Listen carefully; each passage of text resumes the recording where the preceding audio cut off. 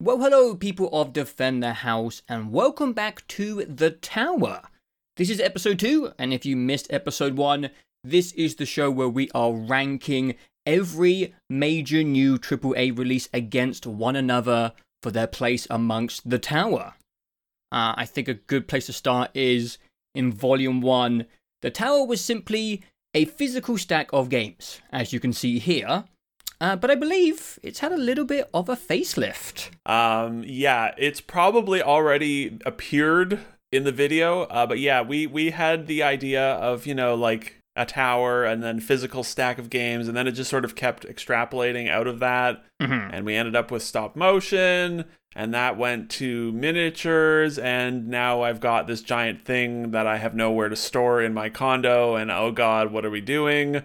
But yes, the tower has been dramatically transformed from a stack of games into a beautiful, beautiful, weird thing. Wow. Look at it. It did turn out pretty okay. It does look cool. I will say. I can't physically see it now, but I have seen it. And it was, it's pretty impressive. It's been dramatically transformed. It's pretty cool. We've got a lot of space for games. Yeah. A lot of tower growth. If we exceed the height limit, we'll worry about that in the future, because let me tell you right now, I'm not making 2 of these towers side by side, because it will really look a lot like a certain pair of 2 towers. I didn't think about that. Yeah, so it's going to be 1 tower, and maybe Lord of the Rings reference, Yeah, they look a lot like the Twin Towers. Okay, yeah. Maybe not. So that's a problem for the future, but yes. There are special places for the really special games too. Should we eventually have a game that's so terrible that there is a graveyard that it will sit amongst esteemed peers of terrible games. The trash pile.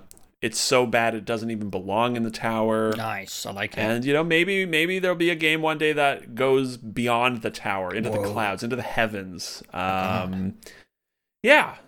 So that's the tower. It's gotten a little out of hand in the way our stuff always tends to. Yes, it is the way. We also for two Patreon related things. Okay. We have I have a big behind the scenes thing documenting the creation that'll be up by the time this video is live. And then we are also now taking suggestions for games to rank on the tower from our Patreon folk, from the tier 2 and up, the Walker tier and up. Mm-hmm. So a little while ago, I put the call out for game suggestions. The only criteria was actually a lot of criteria, because we don't want to play a whole bunch of different types of games, but we solicited a list of games from the Patreon people, and we are going to rank one of them. Okay. One of the games from the list. Yeah. I will quickly bomb through the list just so people get an idea of the types of games we were suggested. A lot of them are pretty familiar to us, I would say. Yeah. Shovel Knight, Hotline Miami, Frontline Fuel of War. I had to look that one up. I have no idea what that is. Batman Arkham Knight, BattleBit Remastered, today's, hot game of the hour. That'll be dead by the time this video is live. That's what I'm thinking too. Vampire Survivors, Hi-Fi Rush, which was actually suggested by 2 people, Metal Gear Rising Revengeance, Minecraft, perhaps you've heard of it, Metal Gear Solid 1, Wolfenstein The New Order, Persona 5 Royal, Pizza Tower, that just sounds like a Friday night, Left 4 Dead 2, Outlast Trials, and Sunset Overdrive. Mm-hmm. So for now, we're just gonna manually pick a game. I think eventually, eventually we might get to a point where we make it a random thing. I guess it depends, how busy things are. Because I saw someone put Persona 5 Royale in there. I don't have time to play that. We don't have time to play a 150-hour JRPG. It's just gonna. You basically played that already, but I know there's an extra 20 hours of stuff in Royale Edition. Yeah, I think we'll always have to incorporate some manualness to the selection process. But we could always pick a handful that we really like and then randomize from there, maybe something like that. Yeah. So we'll see how that goes. We're gonna sort of figure it out from episode to episode and how it progresses. A lot of the games we've played before, the only problem was a lot of them we've only played once, and it was a long time ago. So I don't know, Sunset Overdrive, Wolfenstein: The New Order, we've played those games. We could discuss them, but it's been 7-8 years since we played them. So we decided we were going to go for one that we were more familiar with, a little fresher on. We contemplated Hi-Fi Rush as well, but which we have both played and we discussed on the podcast. Yeah. But neither of us finished it and just don't feel quite comfortable like really ranking it because of that, and also because like especially for you and for me as well, it's not our genre. No. So it just feels a little, I don't know, it feels a little unfair almost to Hi-Fi Rush because it's sort of not quite for us, but it's obviously like a good and revered game, and I just don't like the rhythm music combat genre, so I don't know. Yeah, so it's, you know, a little tricky to balance here. So the first Patreon suggested game we're gonna rank is a little game called Minecraft, and that was suggested by a Tickmas. Thank you for the suggestion. And that was the one that jumped out the most to me as well, too. Because I was like, it's Minecraft, you know? It has to be on the tower somewhere. It's like the game in a lot of ways. I would say Minecraft is almost beyond a game at this point. It's almost like a platform.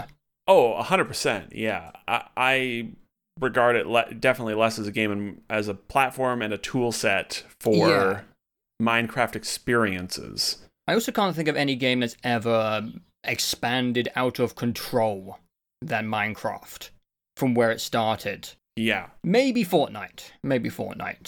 But Fortnite needs like 5 more years to catch up with where Minecraft has gone, at least in my mind. I agree, yeah. Like, it's, you know, Fortnite is crazy, of course, but Minecraft is like Lego, you know? It's like, it's beyond, I don't know. Like, everyone knows what Minecraft is. Fortnite is also Earth, just I like feel like. It's like a spin on what PUBG started. It obviously popularized the Battle Royale genre and but it is hugely influential in a lot of things. But like the core of Minecraft when it came out, it was so like revolutionary in the indie scene. Oh yeah. Like no one had done anything like that. And I feel like even if Minecraft came out today, it would still be like, holy shit, this is such like a fresh and interesting idea. Yeah, I agree. Yeah. It's like, I actually on occasion listen to some older gaming podcasts for fun because it's fun to like hear where things were at 10 years ago. And not too long ago, I listened to one where Minecraft had just hit like beta or alpha, which would have been, I don't know, 2010? Yeah. And there was so much discussion about like, that's not a video game. Like people were so confused about what counts as a game back then. It didn't have an ending for ages. Well, and it was so nebulous and so free form, and you know, games nowadays are so different than they were 10 years ago, and people regard them so differently. 10 years ago, everyone was like, a video game is an 8-hour campaign and a multiplayer, you know, and like that's it.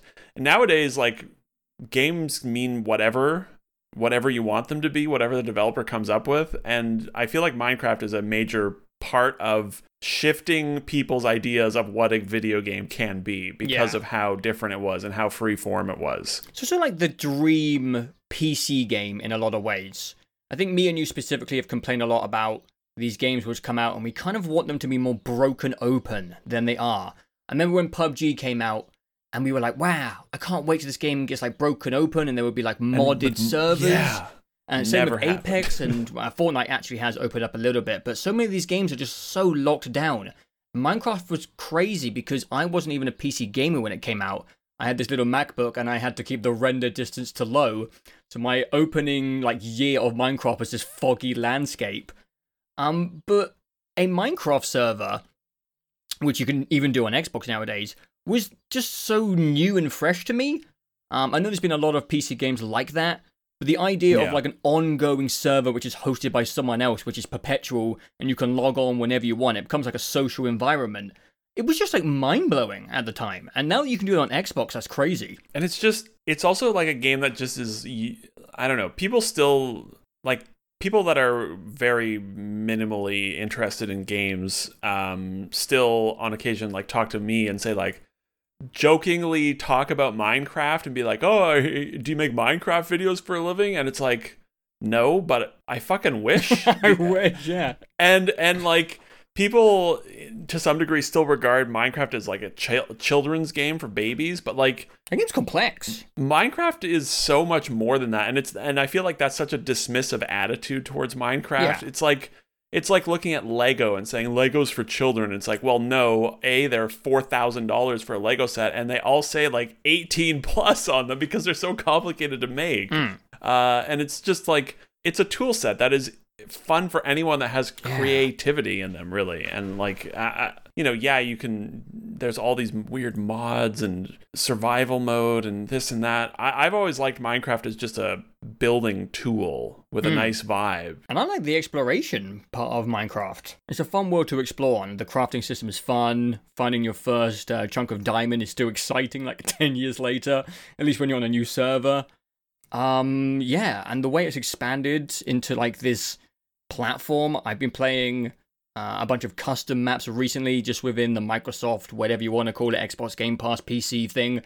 And it's cool. Like, these aren't like as creative as the Java modded scripted stuff, but within just like the Xbox ecosystem, there's like a bunch of interesting and new ways to play Minecraft. Yeah. And also, as like an internet YouTube nerd, I like watching Minecraft ebb and flow almost generationally at this point. Well, like, I was there for the beginning of the Yogscast and the Shadow of Israfel Machinima series, which felt really fresh at the time. And then Minecraft died and was made fun of.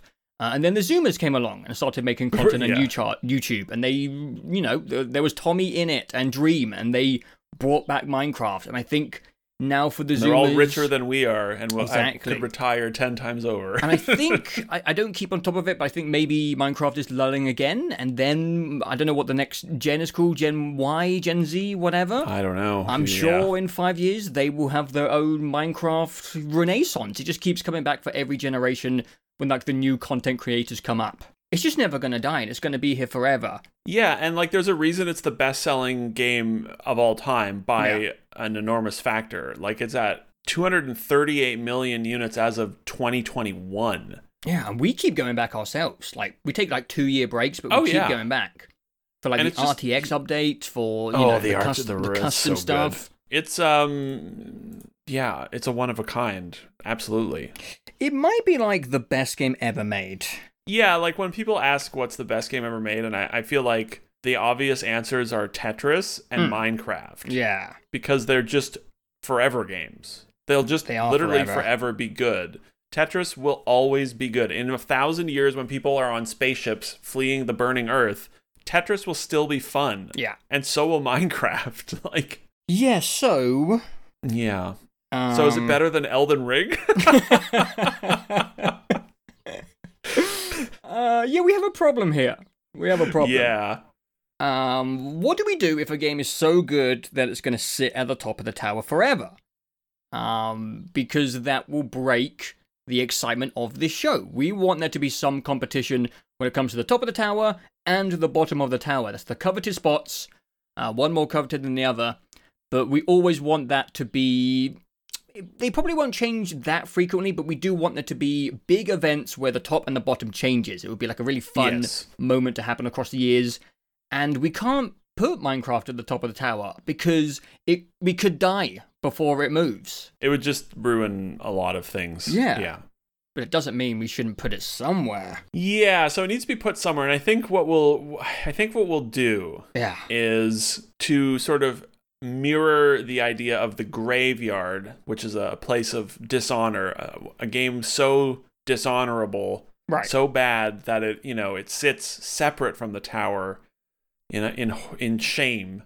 I think we need the opposite of that to balance it out. Okay. And we might in both cases we might need more than one spot of dishonor and honor. Yeah. I don't know. We'll see.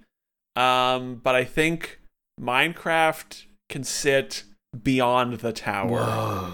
It can sit in the clouds above the tower. In the upper echelon, like Cloud 9. Yeah, in the it I think that feels good. A legendary status. Yeah, it it really would just completely ruin the tower if we had something like Minecraft at the top. It's too powerful. It would just be at the... Yeah, exactly. And so... And there's a few other games which come to mind, which if the patrons pick those games, they would also, like, break the tower. I won't say what they are, because obviously the patrons are just going to say them, but there are a couple games which would also break the tower forever. Yeah, I could think of 2 or 3. 3 off the top of my head, I think. I think that's fun. I have a lot of, headroom space on my tower set. Yeah. And I think putting something so good above the tower and where it just lives forever in the heavens feels good. And it's good. It's a good thing to have. It's a good tool to have because, maybe in the future we'll get lucky and there will be a new AAA release where we're like, this game is so good, it's not fair. And it will go up there with Minecraft as a new release. That would be very exciting. That's a dream. Death Stranding 2. Yeah. That's going to the bottom in the graveyard. It would be really cool if eventually there was a new release that was so good that's why we're in the hobby. The tower. That would be wild. Just waiting for that. It could happen. It could definitely happen. I hope it does. Hopefully there's not too many graveyard contenders. That would be unfortunate. I would say that's more likely than the opposite. Yeah. All right, there you go. Minecraft. Little game, easily ranked. It's already broken the rules. It's made new rules. That's how good Minecraft is, yeah. All right, back to our usual programming of ranking all the new release AAA games. The next one, chronologically, is at this point not really very new. A certain game called Zelda has slowed everything down. But regardless, right before that, Star Wars Survivor? Was that the first one? Star Wars Jedi: Survivor. Okay. The franchise is called Star Wars Jedi. Oh, okay. And the first one was something. Fallen Order? Fallen Order. There we go. So when Fallen Order came out, for a little, backstory. We've discussed it somewhere. Yeah, we did a little roundup podcast. I'm not sure. Yeah, it was for a long time our longest video. It was the Death Stranding, Modern Warfare 2, Jedi Survivor roundup. Yeah. So when that game came out, I had issues with most parts of it. I thought the combat was rough. I thought the platforming was rough. But it got like a massive free pass because it was really unusual for like a big AAA shooter team to just go so off the course from what they usually do. And, Respawn were trying to do a Star Wars IP kind of From Software-inspired melee combat thing. Which was kind of, I don't know, they got like almost respect for it, for just doing something different. I think we all like it when AAA developers don't get stuck in like this little alleyway and spread out. So we got a lot of goodwill, is the term I'm looking for. A lot of goodwill towards Fallen Order.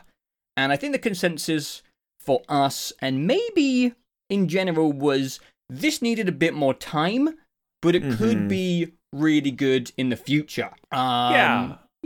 I'll let you say what you thought about Fallen Order before we go any further. I think we both agreed in the chat. We were like, this is almost good. Almost. It's not, not amazing, but like, it was almost good, which is, I would be very specific about that. It wasn't almost great. Yeah. It wasn't almost amazing. It was almost good. It needed more polish, but it also just needed a little bit more thought to bring it sort of cohesively together into something that made a lot of sense, because it was a bit disjointed in its ideas. And I was very curious about a sequel because I thought, it's a sequel. You iterate and improve and bring things together in a more coherent manner. Yeah. Traditionally, that's what sequels mean. And so I was very, very curious to see what they were going to do with, what's this game called? Jedi Survivor. Yeah. They didn't do that. They didn't do that. They didn't do that. And when they announced it, I was like, okay. And then they showed gameplay, like, I don't know, in December or something. And I was like, this looks identical to the first game. Right down to the jank-ass animations. And I went in with an open mind and open heart. And yeah, they just made the exact same game, exactly the same quality again. This is the least improved sequel I think I've ever played in my entire life, and I kind of can't believe it. Yeah, I would say the only part that's like a decent little bit improved is just like the graphics are better. That's inevitable with time. But yeah, they didn't do anything to improve. This is just an expansion. To a Yeah. 2019 rough From Software wannabe game. And my goodwill is gone, completely gone. You had 4 years to make it like a little bit better, and it's just the same shit, dude. And I didn't love it in 2019, and it's 2023. Yeah. Yeah, this was like the middest shit I have played in a long time. I thought pretty much every aspect of it was like really rough and felt quite cheap. It reminded me of like all these wannabes you see, the Surge, Lies of P, which is coming out soon. Mm-hmm. And I was just really shocked because it was almost good in 2019. So why didn't you just put in the extra time to just bring it together? Because this game has a lot of content. They've added a lot of stuff. There's new stances, there's new traversal stuff, obviously a whole new map, campaign, characters, writing, voice acting. You know, it's not like a cheap cash in. They put a lot of stuff in, but they just didn't improve on anything. I agree. In a way which is borderline bewildering. Like even the part where Cal kind of like falls through terrain when you don't make a jump is still in the game. It's so weird. It is very odd because I think it's sort of a shame because it's the exact same problem as the first game of like, man, they're really close to like almost good. They're really close to like a really cool thing. Yeah. But it's just not there at all. And it's frustrating because there are aspects of it that I like and enjoyed, and there were a few chunks of the game where I was like, yeah, I'm really enjoying this. But those were like, 30 minutes, and then it would just sort of go back to the same old. Yeah. And yeah, I was definitely I don't know if maybe I would say shocked by how just like functionally identical all of the issues are. Yeah. It's really strange. Like it's janky and rough in the exact same ways. Yes. That's absolutely. The most bewildering part of it. And I would say at this point, everything is starting to feel a little dated. The platforming is very Uncharted, Tomb Raider. It's reminiscent of that. You're kind of wall running and then swinging on ropes and then double jumping and kind of doing that stuff over and over again. Which is like, it's still kind of mindless and fun in a like a, I don't know, like an easygoing type of way. But again, I just like with Fallen Order, I found a lot of the platforming to just feel just like really rough and odd. It feels bad. I kept having these moments where I was trying to jump somewhere and it was like I was going in the wrong direction. It's like the visual design of some of the platforming stuff was really confusing. And I would keep like trying to jump and I was like going in the wrong direction and it looked like I could go there. And then Cal does that thing where he just like flops to the ground. It's like, wait, what just happened there? And it's I'm supposed to be going left? Okay, I'm going left, I guess. That's like one of my two biggest issues with the whole game. Well, there's I think 3, and they're all like each of the core pillars are, which we'll cover. It's like combat, traversal, and like the exploration and traversal. They're sort of intermingled a little bit, but yeah, I was shocked at how many times I'm playing through the game, and I'm like, we're not idiots. We play a lot of games. Yeah, it's very clear where you're supposed to go in games for a reason. I mean, it's a Star Wars game. It should be made for idiots anyway. And yeah, we'll come back to that a few times because that's another huge part. It's a Star Wars game. Yeah. There should be a certain level of accessibility there. Very accessible.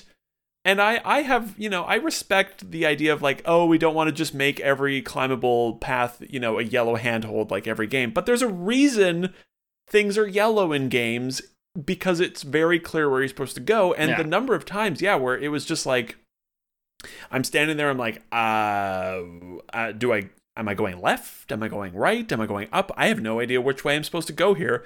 Let's try this way. Nope, there go, bleh, fall to your death. That happened every 10 minutes, 15 minutes. Same.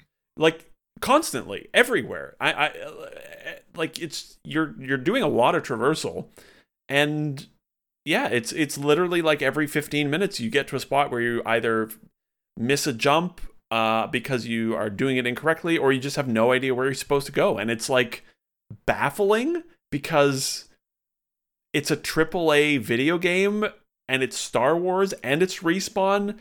Like, they know what they're doing, or at least the shooter team that made Titanfall knows how to make it clear, you know?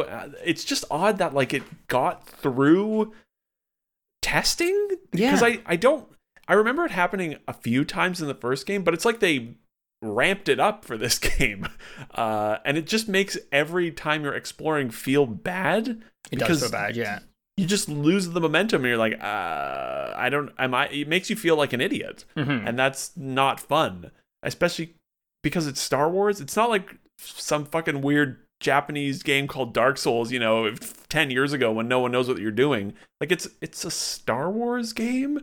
I can't imagine people that play 2 or 3 games a year who I know are going to pick this game up because it's Star Wars.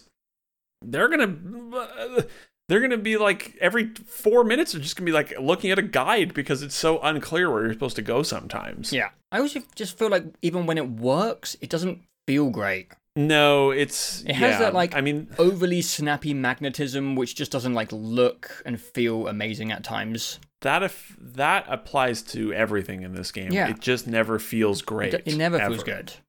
The only thing that I think feels good is the little dash through the green doors. Yeah. The green energy fields. It's very specific. That feels good. Yeah. Everything else in the game never felt good. And it's not short. It's like 20 hours or so. Yeah, I rushed, but yeah.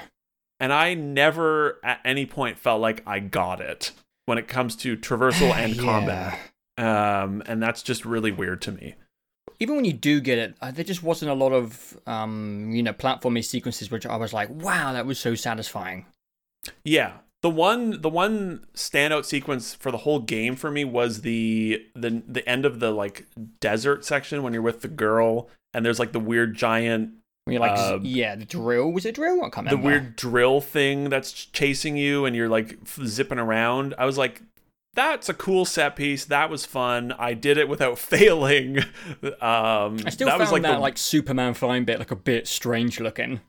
Oh, 100%. Yeah. Kind of cool, yeah. Cinematically, it was cool. It's a little jank for sure, but it was that was a good set piece. That was cool. And it didn't fuck up. But that was the only time. That was the only time in the whole game. Yeah. Yeah, we should probably talk about combat. Ugh. Oh, man. I fucking hate the combat in this game. The combat's not good. I did not like it in the first game. It felt like shit, and it feels worse here. So, for me, there is either... There's 2 things which happen in combat for me. Either I find this game an absolute cakewalk where I just shred everything in a way which is fine. It's a little mindless, but I feel like everything is now like an easy Sekiro, where it's you either dodge or you parry, and then everything dies. Or there's a big group of enemies, and it's just really annoying to deal with. Yep. I feel like this game is lacking AI which prioritizes when to attack you.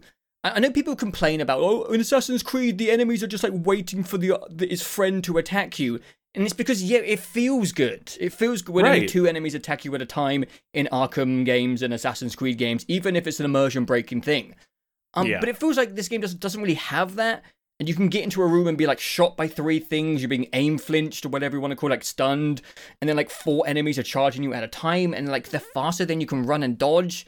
And I just found I was getting ganked in a way which is really unsatisfying and annoying.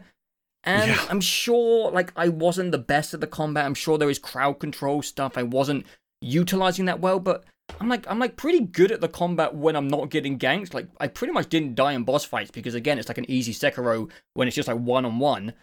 But yeah, I just found the grouping of enemies really frustrating and annoying. The way they were organized and designed in a room.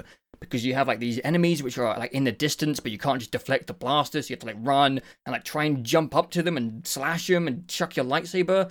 And I just found the combat encounters annoying a lot of the times, or really easy. It's one of those two. Yeah, I found them mostly extremely annoying. Mm-hmm. I like the idea of the different stances. I think that's a cool. Yeah. You know, I'm always down for like, hey, there's different ways to play, and I was glad to be able to like pick the ones that I liked, which was I used the blaster and the heavy stand. Yeah, I used heavy and like two-handed. It's nice to have like a fast and like a big heavy one, which made sense. Yeah. But the problem is really just that the combat, like the traversal, it just never feels good. No, the animation is like janky, and you can't even like string stances together, so it's kind of like one or the other. I don't know. And you can't, there's just never a good flow. No. There's never a time where I'm like, oh yeah, I'm in it. This is feeling good. And I think one of the things I noticed that really irks me is that there is a lack of, for want for a better term, a lack of like auto aim basically with the attacks. There's a lack of auto connecting in the sense of like, you know, when you're within a certain range and you hit the swing button, you might nudge the character forward a little bit more to make sure the swing hits. Right. Like Final Fantasy 16. You know, you're gonna hit when you hit X if you're in range of someone. But this game, it's like you weren't in the perfect range. Yeah. You're missing. And it just like constantly feels bad. It's a Star Wars game. Swinging. Add some generosity to stuff. Right, where you're swinging and missing because you're like 1 inch further away than you're supposed to be. It just doesn't feel good at all. No. And then the other problem is like I think you're supposed to play like super parry heavy. I think you're supposed to like block and parry things all the time. I did a lot of I kind of built my character around like whenever I parry, it like breaks their like stance bar, whatever you want to call it. Yeah, sure, whatever it's called. Yeah. How did you even build? I don't even know how you. I don't know, but that did help. Anyway, but yeah, like it just doesn't feel right for Star Wars. I don't like parrying in games. I don't think it's like a mechanically fun thing to do. I've just never enjoyed it. I'm not good at the timing with parries either, but I just think the idea of like, I'm standing here waiting for you to hit me so I can hit the block button so I can get one hit in, and just like repeating that forever is just not like, I want to play aggressively in all games. That's fair. And Star Wars, I don't know, like you're a Jedi, a surviving Jedi, with a like death beam in your hand, and you're supposed to play like block, poke, block, poke, block, poke, and it's like, that's so fucking boring. Like, I don't want to do that. And yeah, the number of times where I was like almost gonna scream at the fucking game in the combat encounters, just like it was constant. I was so fucking annoyed by the combat all the way through. Yeah, I don't think I had as much problems, but I definitely encountered them myself. And I would consider myself like reasonably good at these types of games. And I had a very like cheap setup. I can't remember exactly what I had, but again, I was parrying all the time with the heavy sword, and I would like stun and just smash them down. And yeah, even I had encounters just like that. Yeah, I lowered the difficulty multiple times to get through an encounter. And I think when I finally said fuck this and just like bombed through the last few hours of the game, I lowered it to story difficulty just to be done with it. Yeah. Because honestly, and I think we said this the first time, and I feel this way about this game. The game just feels better when you're mowing through people and it's like a linear action scene, basically. Mm-hmm. I remember specifically from the first game, the end hour or so, when you're in like an there's like a base or something, and Darth Vader shows up, and it's like a linear action game, and they lowered the difficulty of the enemies for sure, because you're supposed to be like moving through things quickly. And it was like, that was fun. You're just sort of cutting through guys, and it's more interesting, sort of. I mean, it probably wouldn't work for 15 hours, but the game just feels so fucking unforgiving and difficult on normal most of the time, and it's baffling because it's Star Wars. Yeah. I don't get that at all. And there were a few boss fights where I was just like, I'm gonna fucking break my controller if I don't lower the difficulty down to baby mode right now. One fight in particular is just like, what the fuck are you guys doing with this difficulty? Like, I have no idea how you're supposed to beat this. The thing is, it's not a difficulty thing either, because like I didn't have many problems with the boss fights, because that's where you can abuse the Sekiro system. It's a one-on-one fight, and you either dodge. The dodging is like really annoying in this game. If you try to do like one backdash, you're gonna get hit depending on the direction you go in. So you just kind of have to like spam B as many times as you can, and Cal does this like awkward like triple backstep to get out of the way. But yeah, I didn't have any problems with the boss fights because I was just exploiting the parry system. But regardless, like I didn't die a huge amount in this game. But even when the combat system worked for me, I didn't have a lot of times where I was like, damn, that was fucking cool. Yeah. Because again, all the fun tricks, the novelty is still there from the first game. Like I remember playing the first game and thinking it was cool to like hold down the block button and auto deflect the blaster shots. That was, novel and cool the first time. Or when you pick up a guy with your force power and stab him. But we've done that in 2019. It's kind of all the same stuff, and force pushing off a ledge is still kind of goofy.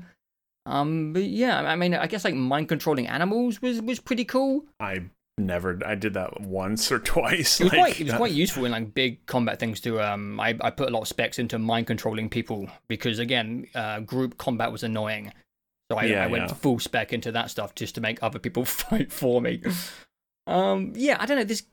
I think the combat system just needed like a new spark to it. I like the rage at the end, kind of a spoiler. That was kind of cool when you got like almost the dark side rage where you went crazy. That was like the last couple of hours.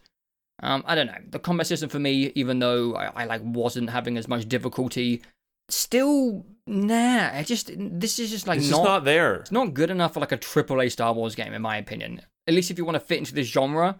If you want a future in this genre, the competition is high. Everyone wants a piece of it.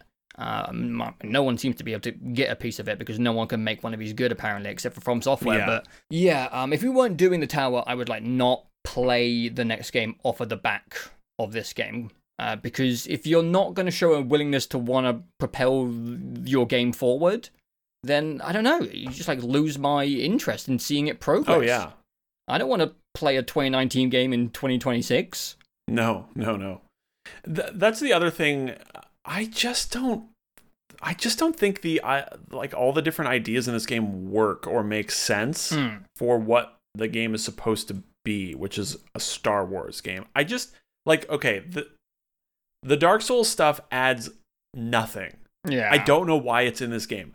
I don't know why they have all these meditation points. I don't know why enemies respawn. I don't know why you lose your souls or half of them or whatever. I don't know why any of the Dark Souls stuff is in there aside from being like, it's Star Wars, but Dark Souls. And it's like, they're so antithetical to each other. Like, yeah, it is. They don't make, it's like oil and water. Like, it's Star Wars is supposed to be, and we'll talk about this in a second as well. I don't give a fuck about Star Wars, but Star Wars is mainstream, casual, fun, popcorn, nice, easygoing stuff. Yeah. That's why Star Wars is popular. And so pairing that with like these weird systems from a game that is extremely hardcore, it just doesn't make sense to me. The Dark Souls systems just are there. They don't add to the experience. In Dark Souls, they're there for a reason, right? Because the game is hard. You're gonna die. You're punished. You're overcoming things. Yeah, it is a bit weird. It's not like you're dying a lot in this game and my souls. Oh god, I gotta get back to my souls. Like that's not happening in this game. It's like a linear action game. Do you like have to include these mechanics to like use the metadata of the souls like tag in your SEO or some shit? Right. It's just very odd. Like it's just I think the idea of, exploration, sort of open hub areas, Metroidvania elements, like sure, fine. I don't necessarily think they add anything to the game, but I get those, right? In Star Wars. Yeah. I can see it. But when you put in Dark Souls elements, and it just doesn't make sense to me at all. And I think I know what you're saying. Actually, the first game was like, okay, this is an interesting idea. But when you see it again 4 years later, I just look at it and I'm like, I don't think this is a good fit. Like, I don't think this makes sense. When I see Ubisoft is making like a big dumb third person open world action Star Wars game, I'm like, that makes sense for Star Wars, right? Yeah.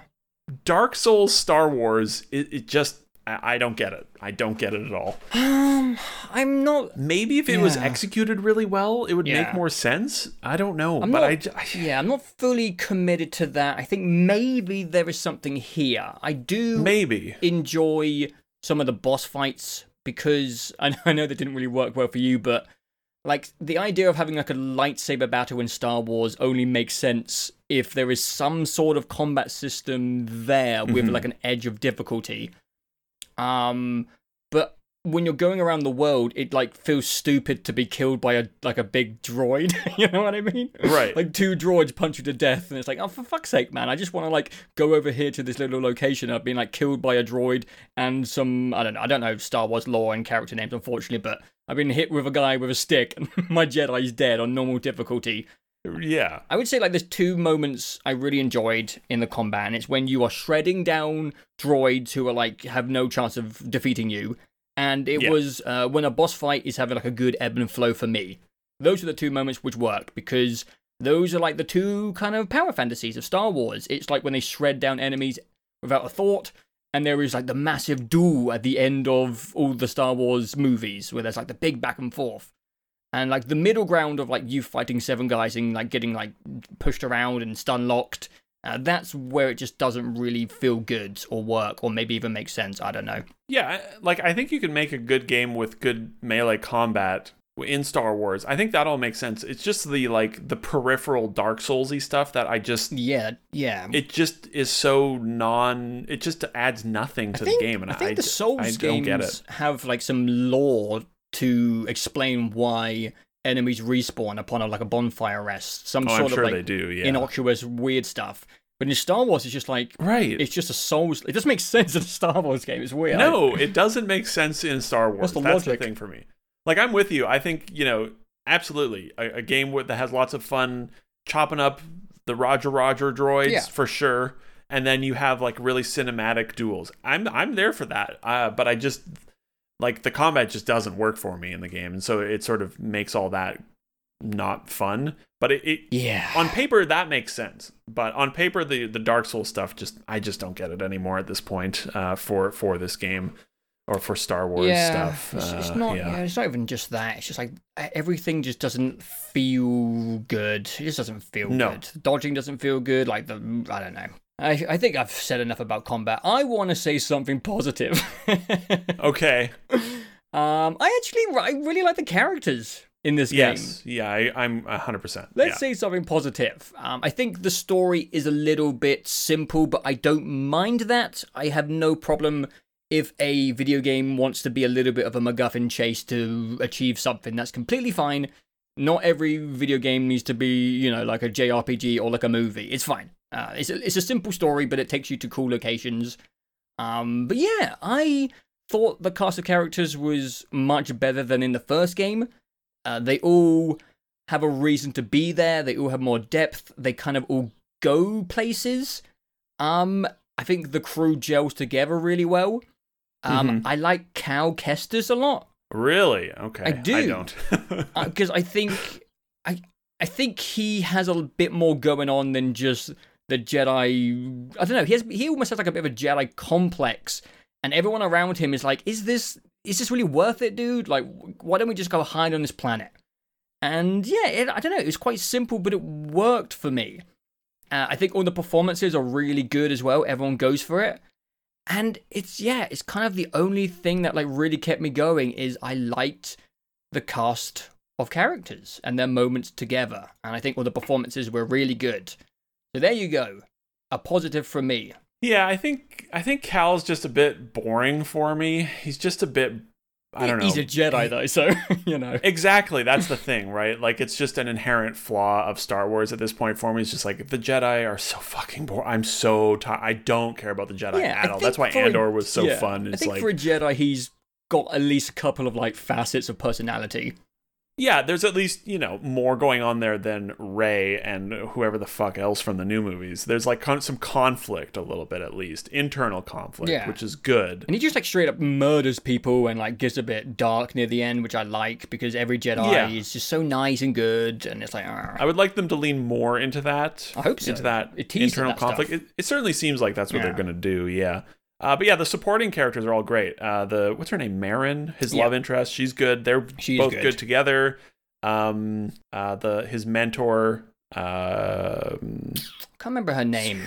I can't remember her name. She was from the first one as well. She's that lady that does a lot of voice acting. Yeah. She's great. She's good. Yeah.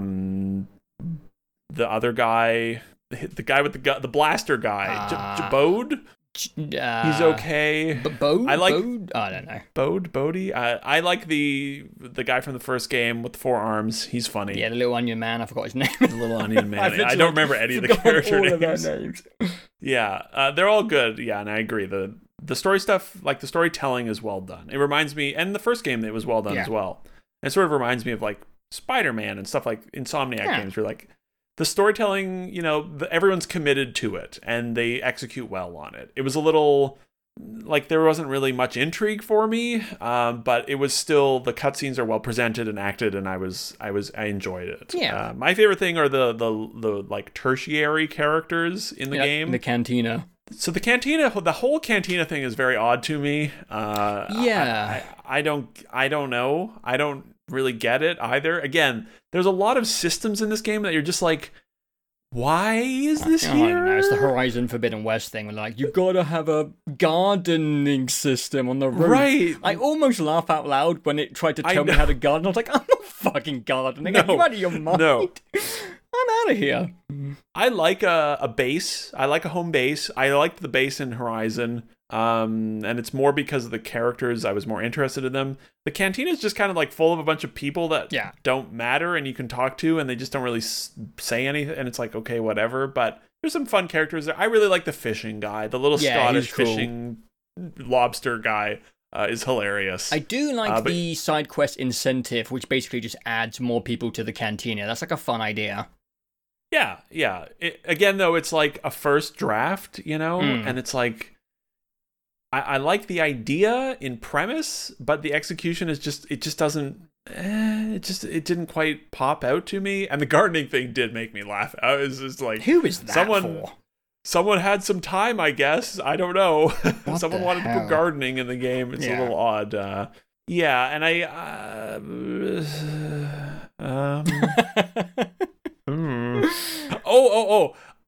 actually think the game is it has like a decent sense of humor at times as well in the sort of peripheral. I think they do really good droid writing and enemy writing. There's a lot of just funny dialogue from the droids.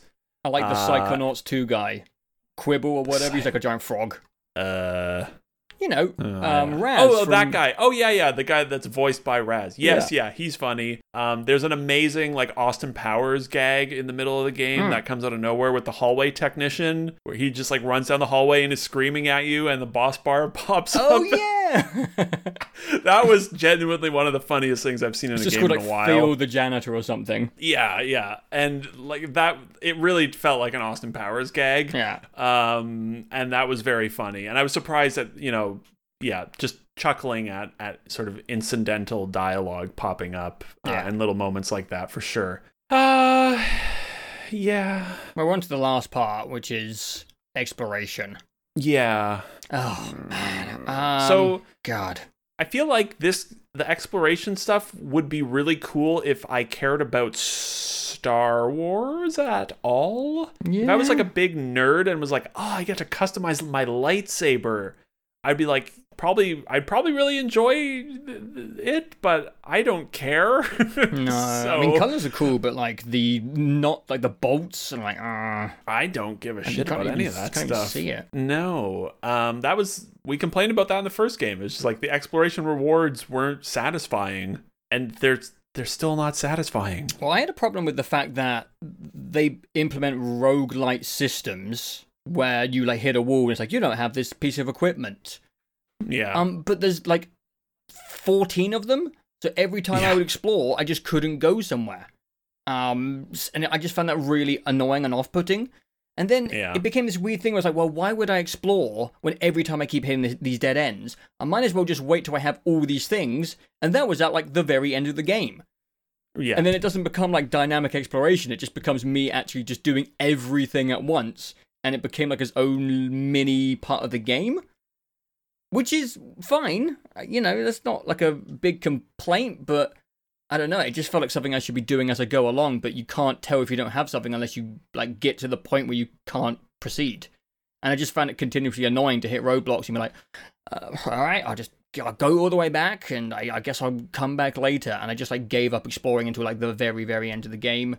And then, yeah, you just get a bunch of shit I don't really care about. And I wasn't having the hardest time with the game anyway. So I was just like, I don't know. There wasn't really any like crazy things to find. It was just like a cavern with some platforming and a box. Yeah. Unless I'm forgetting something. Like, another lightsaber hilt skin. And then you're like, okay. There were a couple of things you could buy with the discs. Like you could buy a perk thing. But, like, I never changed my perks because I never got more perk slots.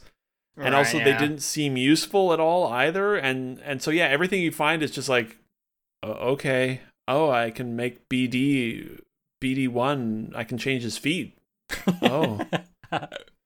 Like, I said everyone... I changed Cal's look slightly. I didn't.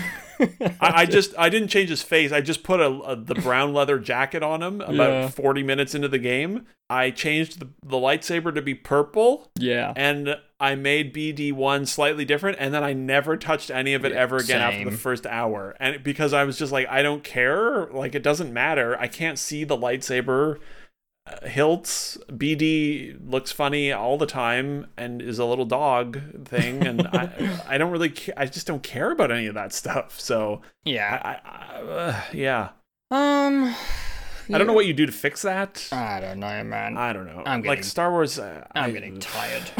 I'm getting tired. It was like some kind of cool things. I remember like one specific thing is BD1 gets like a couple of like utilities where he like shoots a little lightning thing or like puts like the goo, like a goo dynamite strip. And I kept pushing the wrong fucking button and using a stim over and over again. I was like, for God's sake, put it on the UI, because I would get to one of those puzzles and just like use 3 stims. Or like, God, my brain sucks.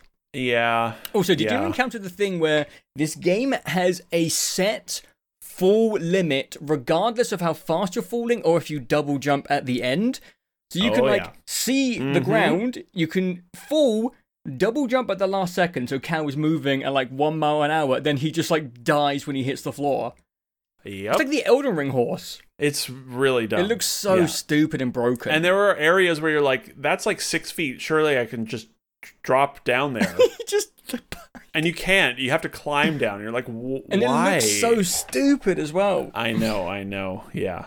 I think I like this game less than the first one, because when I look back on the first one, I'm with you there, yeah. I remember a lot of moments being like quite cool and exciting. I remember when you get like the giant bird in the first one, and that being like a really like cinematic moment, and like the ending with Darth Vader was really cool.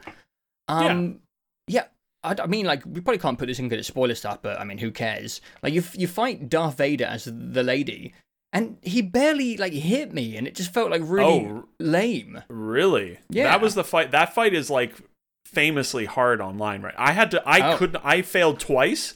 I got my ass fucking whipped, and I had to drop to story mode. Like, I could not beat that fight at all. Yeah, I know. It was unbelievable. It was like stupidly difficult. Oh, I got that Sekiro brain, man. I just parried everything. Parried everything. That guy barely hit me. I couldn't do fucking anything against him. But again, it's like, there's Darth Vader. Wow. Also, this is like miscellaneous and random, but during that part where you're playing as that lady, there's a part where you're supposed to pull the ceiling down on like this encroaching army, and I couldn't spot like the UI highlighting thing, so I was just running around that like docking bay.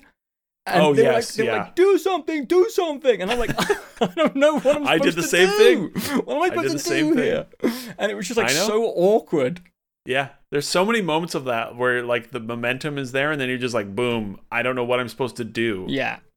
And it's just such a weird feeling. People love this game. This got like 86 on Metacritic. What is happening this year? I don't know. I don't get it. Man? Like it's so weird. Like the game is just not there, and I don't understand how it's almost there again. Like an 85. I just don't get 85, it. Like, you're out of your mind. Who's reviewing this shit? Also, the PC port was fucking terrible. Yeah, it was. Holy fuck, man. I'm sure it was patched a bit for you by the time you got to it, but it was fucking terrible. It's like Stutter City. It crashed so many times for me. The PC port is fucked. And the PC port of the first game was fucked, and they didn't improve anything. They didn't even polish it more. Like, oh god. Yeah, it just doesn't. The game just doesn't work for me. The game has like moments of it working for me, but I just don't think like I don't know. Like for a sequel, you just got to make the game better. Like isn't that like a rule? Right. I remember like playing. I think I was playing Tears of the Kingdom like alongside it a little bit, like a little parallel. Probably, yeah. And I was like. We're not going to jump ahead too much. We're almost there, but like playing Tears of the Kingdom, I was like, oh yeah, they just like took Breath of the Wild, but they like made stuff better. Like that makes sense logically. That's like what you do. That's normally how it goes. Yeah. I mean, apparently not in the West. Apparently, like the Japanese have figured it out. You make a game and then you make things better. Who would have thunk it? Apparently, Western game designers, you just add more content and add an open world and then fucking ship it, and that's a sequel. And nowadays. then you get like 5 extra points on Metacritic. Because 30% longer. More hour playtime. Okay. That's pretty much all people seem to want. Yeah. It's bigger. Whoa. It would be. It's very odd. Like it would be like here's Uncharted 1. It's like, yeah, this game's there's some good stuff here, but it needs a lot of work. Yeah. It'd be like if they just 2 years later, it's like, yeah, Uncharted 2. It's just. They just made the same game again. But it's 10 hours longer. But it's 10 hours long. It's like, what's going on here? It's like, no, you're supposed to improve it and make it way better. And yeah, they just didn't improve anything. Yeah. Like, it's very weird. Even for like, it's very weird. Even for like, I kind of ripped on Western AAA, but even if you look at just like Horizon and God of War Ragnarok, those games are better, like objectively from like mechanical standpoints, and they have new ideas, Right. That's. This game it's just the same shit, man.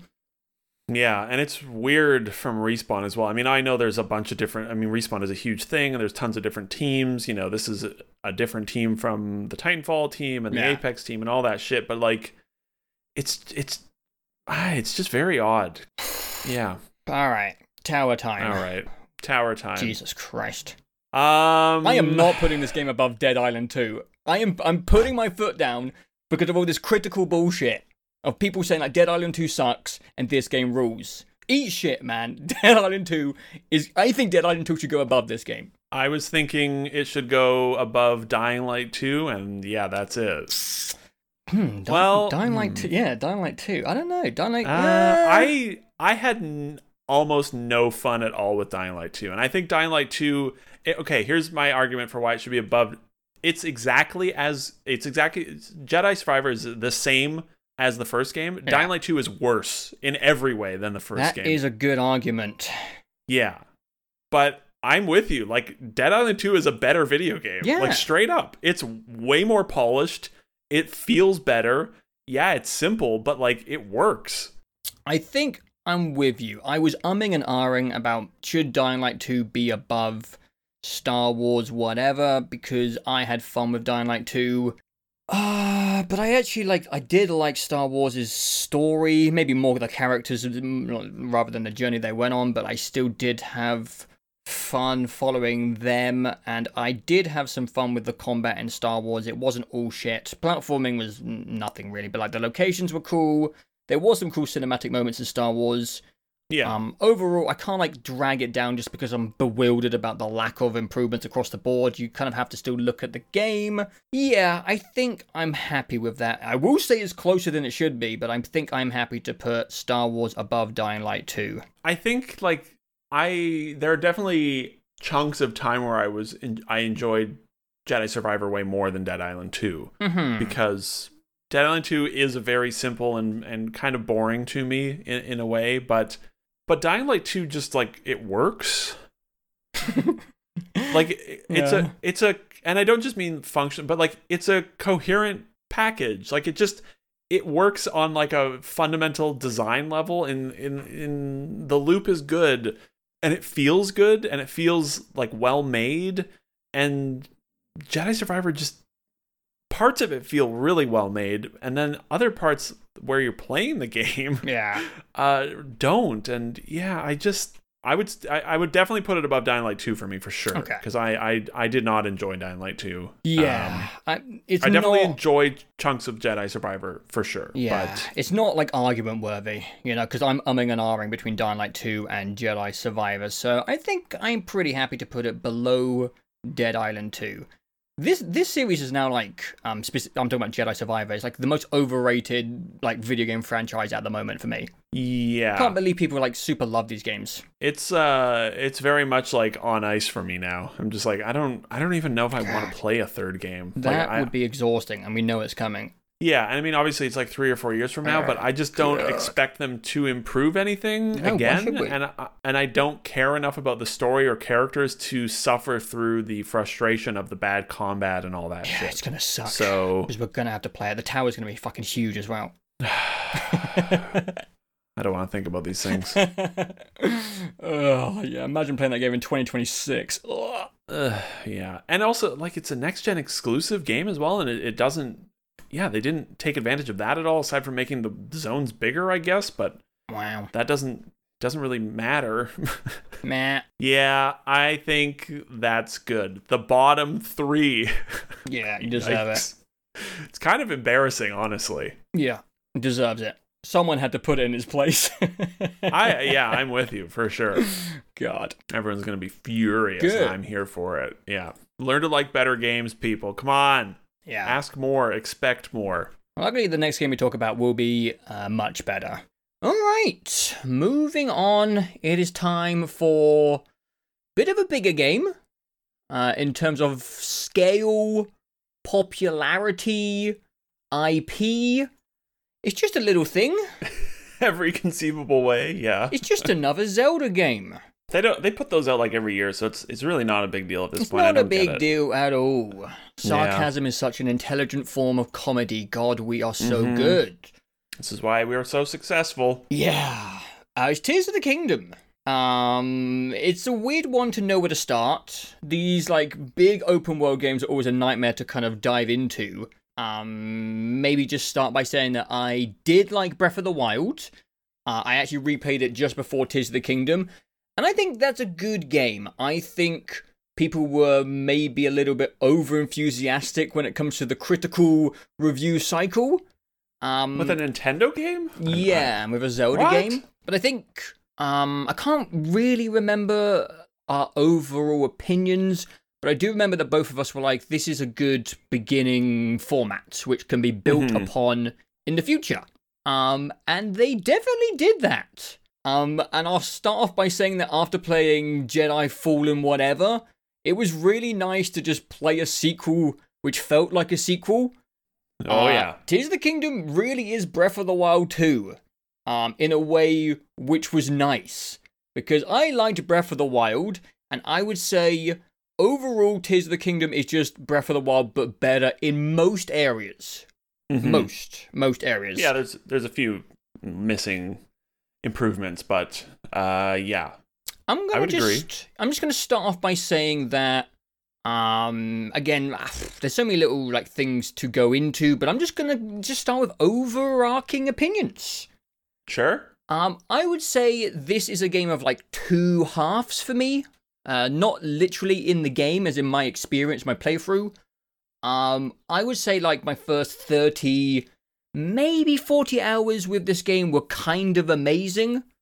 We're gonna get into details, but this game has a lot of very, very intelligent game design, a lot of great systems which allow for really natural and like fresh and exciting experiences and interactions, and you feel like you're kind of doing things your own way. We'll get into the systems because there's some game design stuff in here which is kind of genius. Oh yeah. But for me, when it comes to whatever you want to call this format, this Elden Ring, Breath of the Wild, Tears of the Kingdom, open world, new thing, I had a similar problem to Elden Ring, where in my back half, in like my I think I put like 75 hours into this game, and I'm like nowhere near done with all the content. I think I will come back in like a year and like clean it up, which I'm kind of looking forward to. But my second half, just like in Elden Ring, I kind of started to see the patterns. And I found that the magic kind of fell away for like the last 3 temples. And yeah, I'm not suggesting that my second half of the game was a bad experience. It just was very similar to Elden Ring, where I started to see the Matrix code.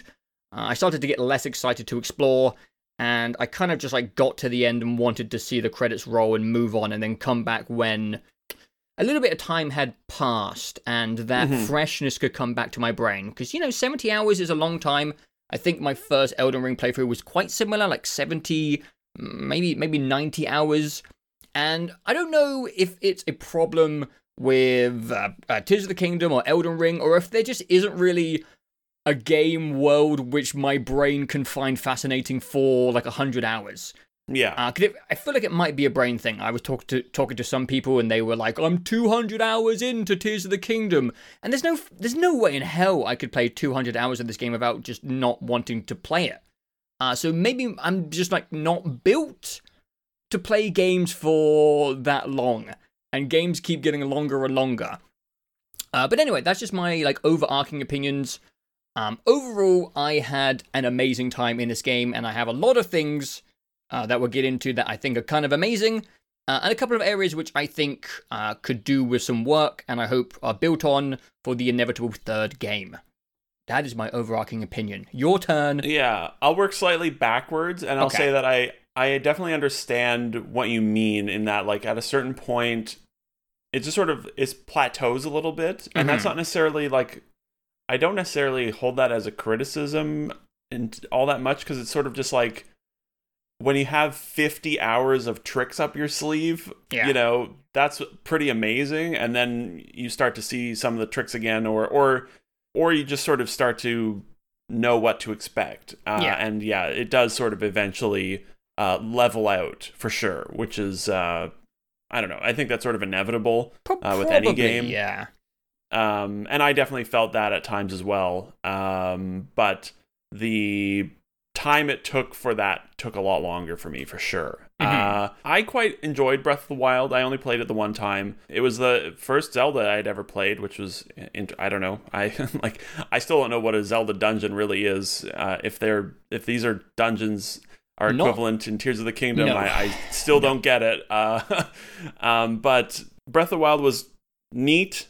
It was a little weird, definitely, how crazy everyone went for it, but I get it. Like, I understand why people love that game so much, and I definitely regard a lot of parts of that game very highly, for sure. It's a fresh, bold thing to do. Yeah. Oh, 100%. And all the systems in it are amazing. They just weren't the right systems for my brain.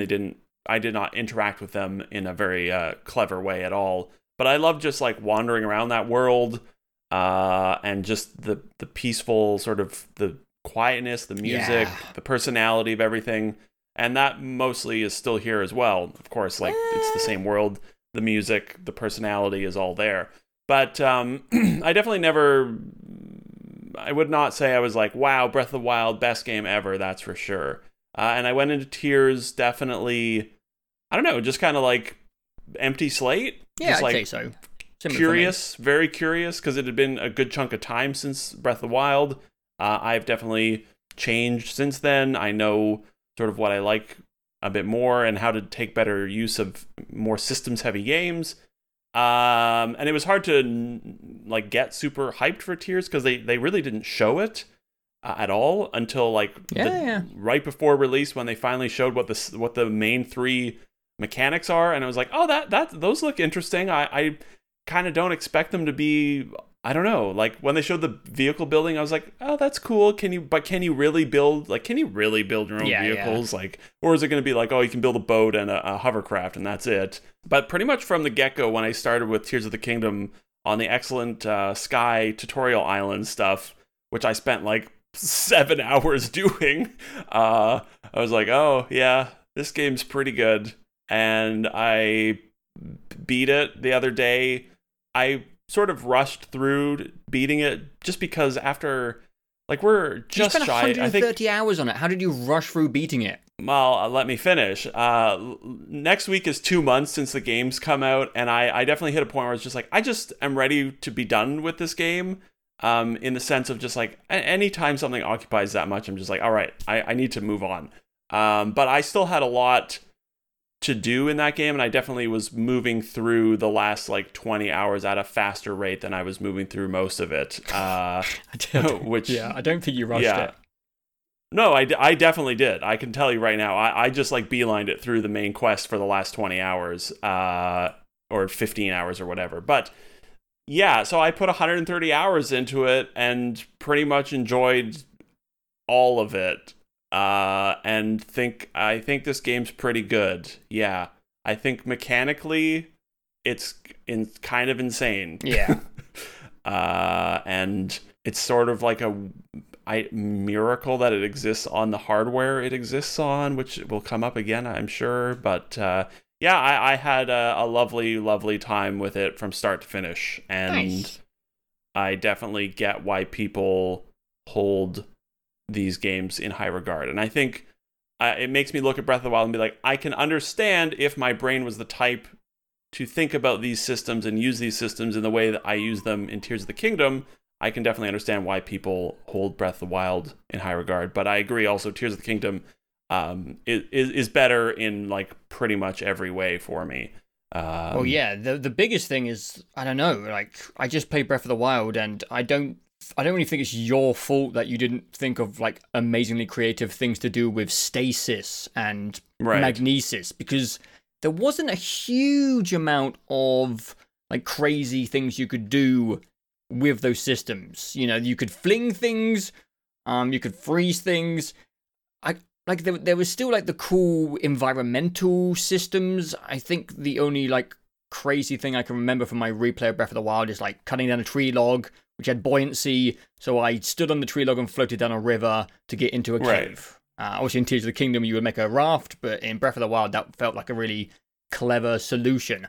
But the systems in Tears of the Kingdom are just, they might be like the most ridiculous example of game design in like decades, I think. Oh yeah, I think like mechanically it might be the craziest thing ever made. Like, all 3 of the main systems are just like, in any other game it would completely destroy that game. It would just explode. Like, and they have 3 of them, and they don't really force any of them down your throat. They're just like, you want to use them? Go do whatever you want. Fuck, I don't know. Bye. And it's crazy. Yeah, it just feels absolutely ridiculous. And it almost gives me like anxiety to think of how hard it would have been to make these things not make the game explode. Not just from like a technological point, just from like a gameplay design perspective. I think some of them, which are maybe like less along those lines, things like Ascend and Fuse, are still like really cool. And I wouldn't have been surprised if like maybe just Ascend and Fuse were like the new things. That would have felt like a sequely thing. Like if just those were the new 2 things, I'd be like, okay, that's cool. Fuse is a cool thing. I like experimenting with that. They really thought out like the different arrowheads and making weird weapons. And Ascend is just infinitely satisfying to like climb up a mountain in 1 second. But Ultra Hand and Auto Build, I just don't know how they did it. I don't know how they made that work. It's just like the most overly ambitious, ridiculous thing I've seen in like an open world game in years. Like, how could they have like said that round the, I was gonna say writing table, but you know, I mean, the game dev table, and then be like, yeah, we can make that work. Like, huh? It's like a modding tool. It's like a Gary's modding tool, but in like an open world game with puzzles and temples and fuck, like shit, dude. You're also forgetting the whole thing where you can rewind time on right, objects. I am forgetting too. reversal, yeah. So there's also reversal, but yeah, Ultra Hand really is like the main one, I would say. Yeah. And yeah, like I really like Banjo-Kazooie Nuts and Bolts, and have long said, why have more people not done this? Probably because it's difficult. And this is the first follow-up to Banjo-Kazooie Nuts and Bolts. They finally did it, but they put it in a giant freeform open world game, and it's insane. And it's not just vehicle building, like just the number of like it's not clever, just just like clever problem solving you can come up with by just combining objects together is amazing. And that was when I really clicked with the game immediately, was on the starter island. You know, that path, there's a path up to the like the icy area, and after you hop off a minecart, and it's like you could walk up the very obvious path there, but there's like this janky gap that I was like, surely I can just build a shitty bridge out of minecarts and the two wood logs up here, right? And I spent like 15 minutes doing it and did it, and it's like, now obviously having played the whole game, you look at that and you're like, yeah, no shit, of course you could do that. But in the moment, that was the first moment of revelation of just like, this game is made by crazy people. Yeah. They just put all these systems in and let you do whatever you want with them wherever. And the game never broke. Or it not like in a technical sense, but you are breaking the game constantly in the sense of like, you're getting that feeling of, did I do this the way I was supposed to? What does that even mean? What is the designed way to do this? It doesn't really matter, but I was constantly having that feeling of, yeah, I think I just did that shrine real dumb. Oh, absolutely, I don't know how you were supposed to solve that, but I did it my way, and it made me feel good, and that's like one of the best feelings in games, and this game just does it constantly. It's just crazy that it works. Yeah. I can't believe this game works. I don't know if you have I didn't have any like bugs or crashes. Nothing. I didn't like fall through the world. I just like, I've seen like maybe on Reddit a couple of like weird physics stuff, but like, it's just, how does this game work? I don't get it. It's like Switch. A technical. I know, it's a technical marvel. Yeah. Like it truly is. And they're pretty much every time I was in a vehicle like bombing around, usually I flying around, I would just have this moment of just like, how is this possible? It feels impossible that I've built this little thing and I'm flying around this world that is so gigantic vertically and horizontally, and it's on this little handheld that I'm playing like lying on my couch, and it's insane. Yeah. While we're on this topic, I just like have a miscellaneous thing that I really want to shout out. I don't know how to describe it, but the building system has good, what's the word here? It's like the visual, physical, like design of how like things stick together. I just like how it looks. I like the glue. Another random example is like, I like how when you have a steak and you like put it into the ground and it goes red hot, like you're melting the steak into the ground. I like how auto build like slurps up all these things. I don't know what to call that. It's just like game feel and design. There's like a clumsy physicality to the building. It doesn't feel clean. It feels like shoddy, but in a way which is like cool. And I don't know how to describe it. I just like the aesthetic of the building. Does that make sense? Yeah, no, I know what you mean. It has this sort of feeling of like, I don't know. It's like the concept of kit bashing, but like it's like it feels sloppy in a way that feels good. Like it feels like it doesn't belong in the game. And just the way like things stick together and glue, that stuff. I know exactly what you mean. It's like they spent like 100 hours on like just small minute details of like the sound when things stick together, and I don't like how much something could take before it snaps off in a weird way. I don't know. Yeah, it just feels so well thought out and tested over and over again. I was initially a little iffy on the way things stick together and how they're sort of like dedicated points, and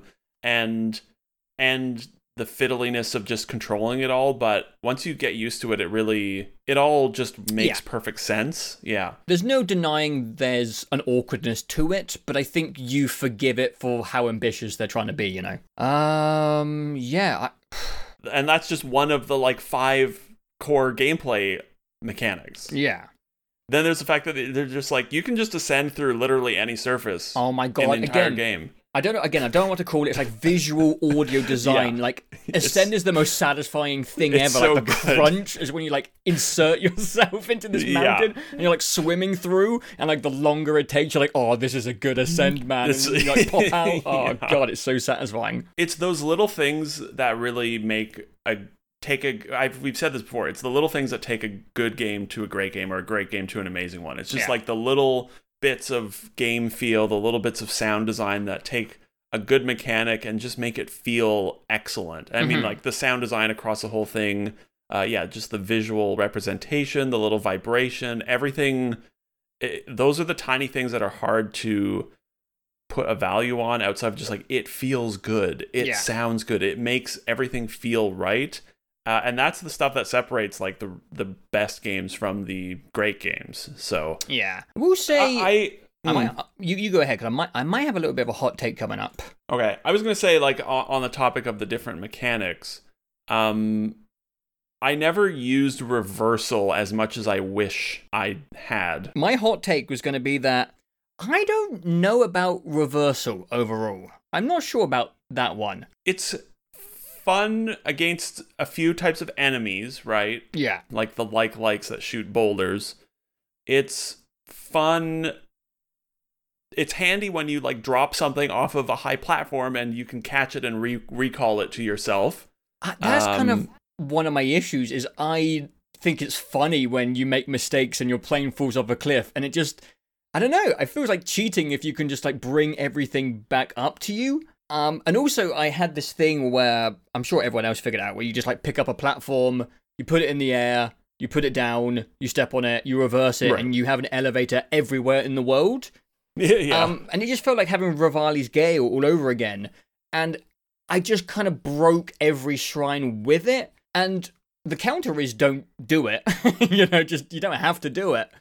But it's really hard to like not use a Rivali's Gale when you can do it, because it feels like I am problem solving when I lift something up and I reverse it. Like I'm using the tools in a way which feels kind of intelligent, like I've figured out a mechanic here, a system here. But it just like broke everything. And I don't know, that's kind of all I use reversal for. And I also, it's a bit nitpicky, but I didn't like the like visuals of reversal when the whole world goes grey. I found it like visually a bit strange to see what was going on at times. I'm not sure why the whole world goes grayscale when you're using reversal. I guess, I don't know. The little like the lines showing where they're going can be a little weird sometimes, and the and just like your limited turn radius, you know, when like you can't, if you don't have it in your field of view when you hit the button, you can't like push your camera down slightly more to click on it. But again, it's using like good puzzle design in shrines and in temples, so I feel like the game wouldn't work without it, but it just like broke the less constructed puzzles, like the world. I feel like it just kind of like broke things, and I don't know. If your thing falls off a cliff, I think you should deal with that. I think that's funny.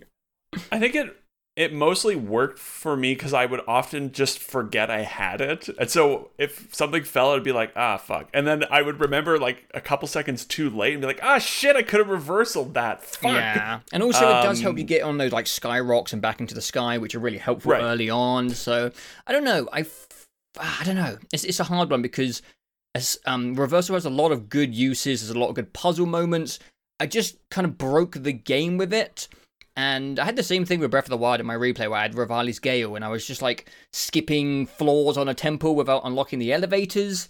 And it's just a weird part of these games where you can break the game, or not break the game, because you're just using, I don't know, it's weird. I just like, maybe take it away from me in shrines that don't use it. I'm not sure what the solution is, because I kind of want to do the vanilla puzzles, but I don't have to, and then you have to just restrain yourself from using the tools, and I'm not sure where I'm going with this thought process, but maybe removing reversal is not the call. Maybe there's something else they could do, like when you have those shrines where they take away all your armor. I really like those shrines, the proving grounds. Maybe in temples, you could have certain sections where, for whatever reason, an ability just doesn't work for like a certain amount of time. That would have been kind of interesting. It's interesting because I am the opposite. I really hate when games take away your abilities. Cause it just feels like a lazy, like, we don't know how to stop you from doing this, so you can't do it. And my least favorite shrines are the Proving Ground shrines. I love the Proving Ground shrines. And every time I'm just my brain just likes when I do that, when I make the elevator and reversal it to just cheat. It feels like cheating, basically. Yeah, and but you don't get to do the like puzzles. that. I like just being like, nah, fuck you. I skipped that. Haha, bye. I think it's just, I don't know. It's just a case of different brains for sure. Because I always find that really satisfying. It just felt like too powerful. It does. It is strong. Yeah. Like, but all the system together feels so powerful. Oh, yeah, that's what I was going to say. Like, each system on its own feels almost too powerful, and then when you combine them all, it's insane. Yeah. Like, I mean, you could use the ascend stuff, or the reversal stuff, but you can also just, like, build vehicles to skip, like, in the temples at least. Yeah. Obviously not in shrines, you can't always build a vehicle, but there are just so many ways around the designed path, but again, it's like, is there a designed path? I don't know. There are certainly video gamey paths all over that game where it's just like, follow the road, and I can look at the path through the temple, and I'm like, I see where you want me to go here, but it's like, is that like almost bait? You know? Yeah. It's just like, here's the path. Are you gonna follow it, or are you just gonna do your own thing? Obviously, they need a path for people that everyone plays the game differently, so it's. Yeah, but I get where you're coming from for sure. Yeah, but apart from that,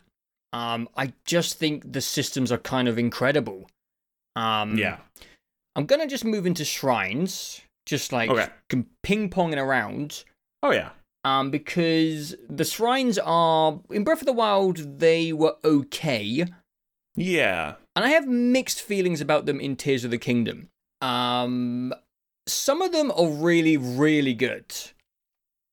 Some of them feel just like glorified tutorials about how to use the systems in clever ways, which I think is mostly smart. But sometimes you can stumble into these shrines when you've already figured out the thing is trying to tutorialize. I found it very weird that there was like combat tutorials spread out across the world in shrines. That was really bizarre. Definitely. I found one like 50 hours in on how to use a bow. I don't know what they were thinking with that. The shrines continue to be a bit of a mixed bag for me overall. Because I just think overall the quality is a little bit all over the place. I feel like there could be less of them, but at the same time that wouldn't work because they are teleportation points. They're how you get around and navigate the map, so they kind of have to have a lot of them. So yeah, I still feel like shrines could overall be better. But I do think they're superior in Tears of the Kingdom, but mostly just because the systems that you're playing with and experimenting with are so much better in Tears of the Kingdom compared to Breath of the Wild. And they just feel a lot looser in their solutions than Breath of the Wild did as well. Yeah, and I think the better mechanics allow them to just make better puzzles or more interesting. I mean, some of them aren't even puzzles. Some of them are just like gimmicks. Like there's a couple that are like pinball machines. I wanted more of those. The gimmicks are so fun. They are. They're good. Yeah. I definitely like the shrines a lot more in this than than Breath of the Wild for sure. Again, like you said, because the mechanics are so much stronger. I agree. The combat tutorials are very odd. If they were all in the starter islands, that would make sense to me. But they were so spread out that I would just forget them immediately as well. And I mean, we'll talk about combat eventually, but it's like I didn't use anything they fucking taught me. because they were so spread out and just like one-off things. The Proving Ground shrines I mostly found really obnoxious. There were a couple where shrines I really liked, but for the most part I was just annoyed for them. Again, it's just the way my brain works. I hate having my shit taken away. I get, what they're doing, what they're trying to do, and all that. And a few of them definitely resulted in like, oh, I see. Oh, okay, clever. That's an interesting use for these mechanics I didn't realize. But most of them were kind of annoying to me. And yeah, sort of like the main sort of experience through the game, the shrines definitely sort of burn out a little bit after 70% of the way through the game. You just sort of, it's sort of like Elden Ring at a certain point where it's just like, I've seen the tricks. I will say though, for whatever reason, I had left most of the last like 10 shrines I had left, because I did all of them, were the sky shrines sort of in the south and southwest.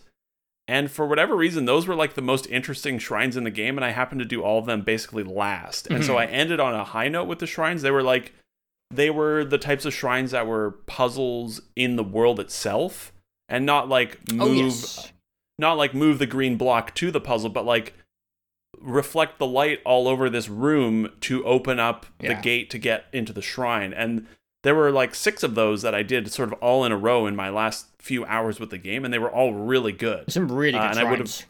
I would have liked a few more of those, but the nice byproduct of that was just I ended on a high note with the shrines for sure. I'm looking forward to doing them all. I got to 90, I believe, so I've got like 62 left. There's a lot of fucking shrines. Yeah, this game is just absolutely ridiculous when it comes to content. It's insane. It's like staggering. They did the Elden Ring thing, but bigger. But like twice, because there's the sky and the depths, and the depths. We have to kind of have to get into the depths. Remember, they made a map under the map, and it's the size of the entire main fucking map. Yeah, I will say, my God. I have some things to say about the depths, but I will start with like the reveal of the depths is like kind of amazing when you first just dive in, just because I love the weird red chasms they're called in the game. Just diving into those is incredible from a design perspective. And the like music stinger when you get in there, and the pitch blackness of it all, And the revelation or the realization that it's the entire map. That's incredible. And then you have the second realization that it's inverted. Right. And that was like, it took the internet like 3 to 4 days to realize that, the mountains are chasms and the light roots are shrines. And it was like, oh shit, that's so smart, because I'm going to eventually do a Breath of the Wild playthrough, or continue my Breath of the Wild playthrough where I do all the shrines. And I'm going to have to get up a guide. Like, I don't know how I would find the shrines without them. Right. But in Tears of the Kingdom, I mean, you've done them, so you know better than me, but logically, you could just do the light routes, and then you can just flip it and find the shrines via the light routes, which is just, like, kind of genius again, all over again. It's just, like, another case of them being so clever. The only ones that you have to, like, sort of hunt down are the Sky Island ones, and that's it. Right. Aside from that, everything on the main ground of the map is mapped 1-to-1 to the light routes. Yeah, I feel like even with the Sky Islands, it's kind of like you can see where a chunk of islands are. And it's probably a shrine per chunk. I'm guessing anyway. It was pretty easy to find the Sky Island ones. Yeah. Yeah. So like that reveal was incredible, and it was very reminiscent of like when you first look at the full map, the JPEG of the full map in Elden Ring, and be like, holy shit, this is ridiculous. But the depths is a bit of a weird area for me. I didn't love it down there. I really didn't love the depths. I don't know if you're supposed to love the depths, but I know what you mean. Yeah. I feel like I disliked it more than most people. People seem to really like the depths. Like, I remember like seeing you and Ben have like 100 light routes, and I was like, I just don't want to be down there. It was fun to explore, but I feel like it's just like one giant biome, except for a few like lava areas. And again, I haven't explored all of it, so I'm sure there's a bunch of stuff I haven't seen. But it's just like dark and covered in shit that you can't stand on. And it just felt really repetitious to go around. And A small complaint, like, it's just like a UI stuff, but like getting out an item to throw is really, you have to hold down up on the D-pad over and over and over and over again. And I was just so sick of just like getting out these light, whatever you call them, bulbs, and just chucking them over and over and over again. And then there's like these walls everywhere because, you know, you're hitting a fucking river basically, or a mountain, whatever the opposite is in the above ground. That's why there's a giant wall in the depths, but it's not like the above ground where you can like use towers and just like keep going, and if there's a mountain you climb over it. In the depths there's just like walls and you have to leave and find like a new entrance. And it's just dark all the time and I can't see shit. And all the enemies take your heart. I just found it annoying and obnoxious. And there's no like easy way to get around. Like the above world, you know, the towers, the sky islands you can reverse. There's like a bunch of things which make it easy to get around. But in the depths you kind of like have to make like an aeroplane every time, but if you don't have like good battery or zonite, you're kind of like using the zonite you already like. It's just I just didn't like it down there, and I found it dark, dingy, and annoying. Mostly the game does a pretty good job of not forcing you to explore more than you want to of the depths. Mm-hmm. I did have to do like a little bit to get my batteries up to like 5 or 6. And then apart from that, I mostly didn't go down there. I would say I still spent like 10, 15 hours exploring the depths. But then I saw like, it's another Yiga camp, it's another mine. What else is down there? I don't know, like a bunch of annoying enemies covered in red goo. Yeah, like some Colosseums. I feel like the depths would have been a really, really cool temple/dungeon. I don't know if we needed a whole map worth of the depths, in my opinion. And it ties into the economy as well. Like, I was a bit zonite poor at one point. Oh, yeah. And you know, the game's very clever. The auto-build system's very intelligent, where if you just find the items, you don't have to pay for them through zonite. But if you want to be, like, a bit ambitious or, like, get a bit crazy with your designs, they're not going to be in, like, the vanilla building plots around the world. You're going to have to spend some bucks to spawn them or drop the things on the ground first. And yeah, I just like had a bit of a limitation with how crazy my vehicles could get, because I had like 40 zonite and I just didn't want to go down there again. And again, I didn't hate the depths. I just much preferred being in the above ground where I could see where the hell I was going. Yeah. I don't like dark environments in video games. I just find it annoying to not be able to see unless I'm playing a horror game, basically. Yeah. The depths feels like a first draft the way a lot of Breath of the Wild felt like that, you know, where it's like, okay, the second version will probably be way more interesting. I enjoyed it as a change of pace, and I enjoyed popping down there every week or so and building my little hover bike and just bombing around. And once you have a flying vehicle that's cheap to build and you slap a giant bright bloom blossom onto the front of it so you can just see as you're flying everywhere, you can really start to map that place out really quickly and get around it really easily.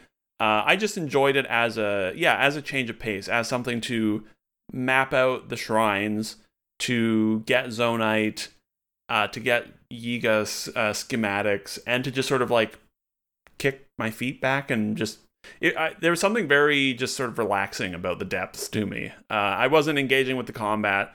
I would just drop down to the mines when I saw them. Yeah. Take what I got from there and keep flying around. And it was just, it's just satisfying, like, visceral cleanup duty sort of type satisfaction to me of just mapping. I really hate not being able to see my map in video games. Like the first thing I did in GTA 5 when it came out was I hijacked an airplane and flew a straight line pattern back and forth across the entire map so it was fully unfogged, because I just don't like it. And so I quite enjoyed mapping the whole place out. But I do agree, it's just sort of, I think my two biggest issues with the depths are the fact that most of the zonite is behind enemies. I mean, there are the mines, of course, but there's a lot of the deposits have enemies at them. Yeah. And the deposits just don't drop enough zonite. They drop 2 or 3. Yeah. And it's a weird limitation on the auto build stuff, and it feels a little out of touch with the rest of the mechanics, because all the other mechanics have no limitations, right?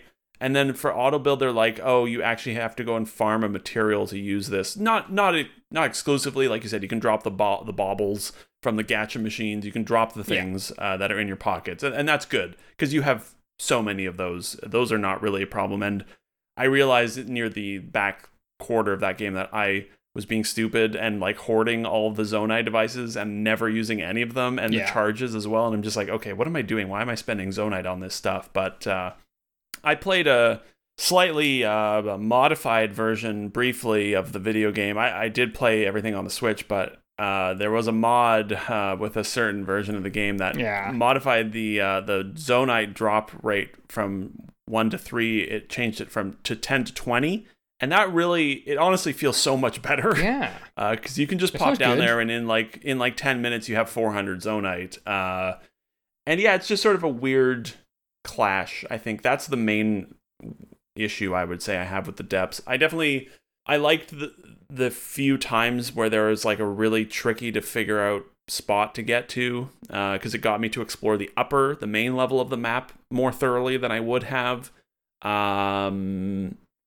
But yeah, I like the depths. I don't love it, that's for sure. And I think it's a cool idea. Oh God, yeah.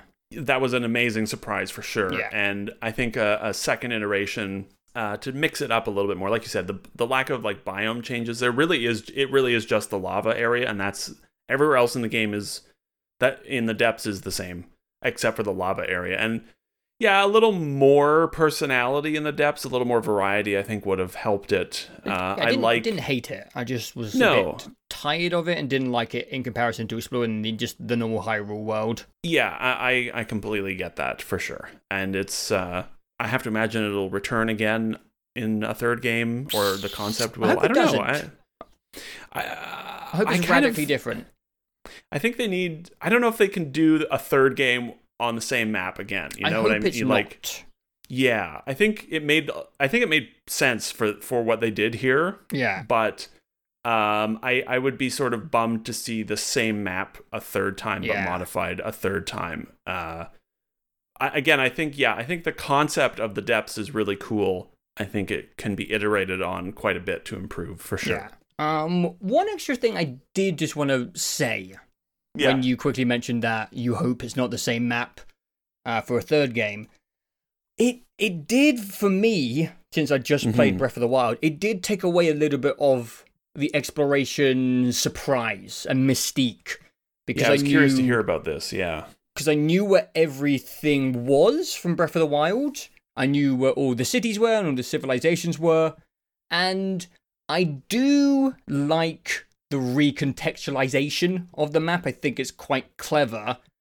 But I just think it would have been more interesting to be a brand new map. I know for the story, I'm doing air quotes, it wouldn't have made sense. And I do think it's a clever idea to like rip apart the Breath of the Wild map. But yeah, like I just kind of knew where everything was. Like, there was one time where I went to the top right where there was a maze in Breath of the Wild, and there was yet another maze in Tears of the Kingdom, and the maze was, like, way better than in Breath of the Wild, like, with most things. But then I was like, oh, there's going to be a maze here and here, because I knew where the other two mazes are. And, yeah, there was just, like, some environmental, like, lack of environmental surprises when it comes to certain locations, because I had just explored it in Breath of the Wild, and I knew where everything was. And yeah, overall the redesign is intelligent and clever, but I just like surprises more than I do seeing a location and characters change over time, in my opinion. I'm sure some people thought it was really cool, and overall I do think like everything in this game is very clever. But yeah, I'm not like sentimental about the Breath of the Wild characters. I didn't like get a lot out of seeing characters like older or married to another character or have children. I don't give a shit, man. I don't give a shit. I don't remember any of that. It didn't do anything for me. It was just like going back to the same places with the same characters who were like different and they look different. It's like, I'm not a fan of the Zelda Breath of the Wild lore or story of characters. I mostly just skipped all the dialogue in this game because like the quest descriptions are like really generous. And anything important is highlighted in red. So yeah, it just took away some of the exploration stuff. But apart from that, overall, the game does a good job of creating new encounters and new surprises across the world. And it did a good job of subverting expectations. Like when I first went to the Gerudo Mountain, Death Mountain, it wasn't steaming hot like it was last time, and I was like preparing all this, like the elixirs, like ready, and yeah, it kind of used your expectations at time to subvert them in ways which was very clever. There's no part of my criticism that will ever suggest that this design is not like super intelligent. Like all my criticisms of the depths, like is still like a marvel of game design. My criticisms of like maybe some too many game systems is like they're all incredible, and like knowing locations in the maps, again, the way they did it is all really intelligent. But it's just one of those games which is just interesting and open to discussion because it's really fresh and interesting and new. Yeah, I'm not surprised that the map wasn't as surprising to you. I was very curious to hear about that because it was. I was caught off guard by how completely new the map felt to me. Mm-hmm. So I mean, I played Breath of the Wild. It was 50 hours, but that was 7 years ago. I have a very good, like sense of place and direction. Yeah. Especially in games, like, and I don't know what it is, but I was constantly, like turned around on the map. I think it's just because of like the different way you start the game, but yeah, the whole map feels like it's been mirrored or something, and like I know it's not, it's exactly the same, but it was enough time that I went such a radically different route from where I went the first time through Breath of the Wild that the whole time I was playing it I was like, oh, I'm here, oh, it's this, oh, okay, oh, weird. I was constantly sort of lost in a good way on that map, and it felt pretty much like a new map to me. There were definitely, I remember the main 4 villages, but that was about it, and everything else was like, it more or less felt like I was coming across it for the first time. Nice. Which is partially due to the fact that I was so much more thorough with this compared to Breath of the Wild, and also partially just because it's been many years since I played Breath of the Wild. I mean, I have like literally not touched it since I beat it 6 years ago. And I really like the Sky Island editions. They're not huge, but I just like the feeling up there. They got it's always sunny. There's the nice chill. There's the nice music. There's almost no enemies. Lighting. The game, despite running and looking like shit, it also looks great. Like it's a beautiful game. Totally. Art direction goes a long way. The art direction is fantastic. I mean, of course it is. It's Nintendo. Yeah. But yeah, like just the feeling of a lot of the areas, and especially up in the Sky Islands, it just feels nice because it looks good and it sounds good and it's quieter up in the sky. I liked the variety of sky main depths because each zone offers a different vibe and a different pace. Mm-hmm. And the depths are sort of quiet and sinister. Yeah, I can see that.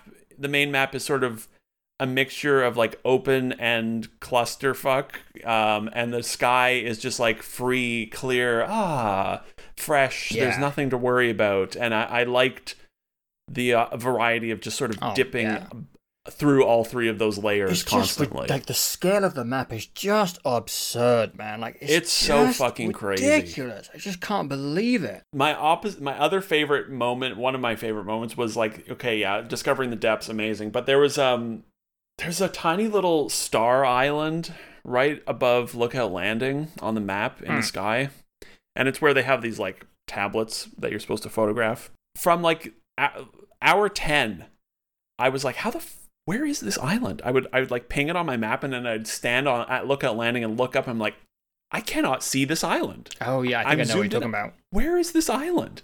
And at like 90 hours into the game, after trying multiple times, like across like every 15 hours, I'd come back to that island. I'm like, where is this island? I'm going to build something. How do I get to this island? Yeah.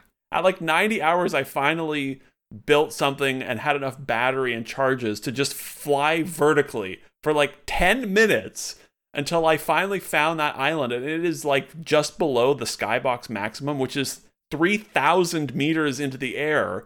And it's so obscene that the skybox is that high.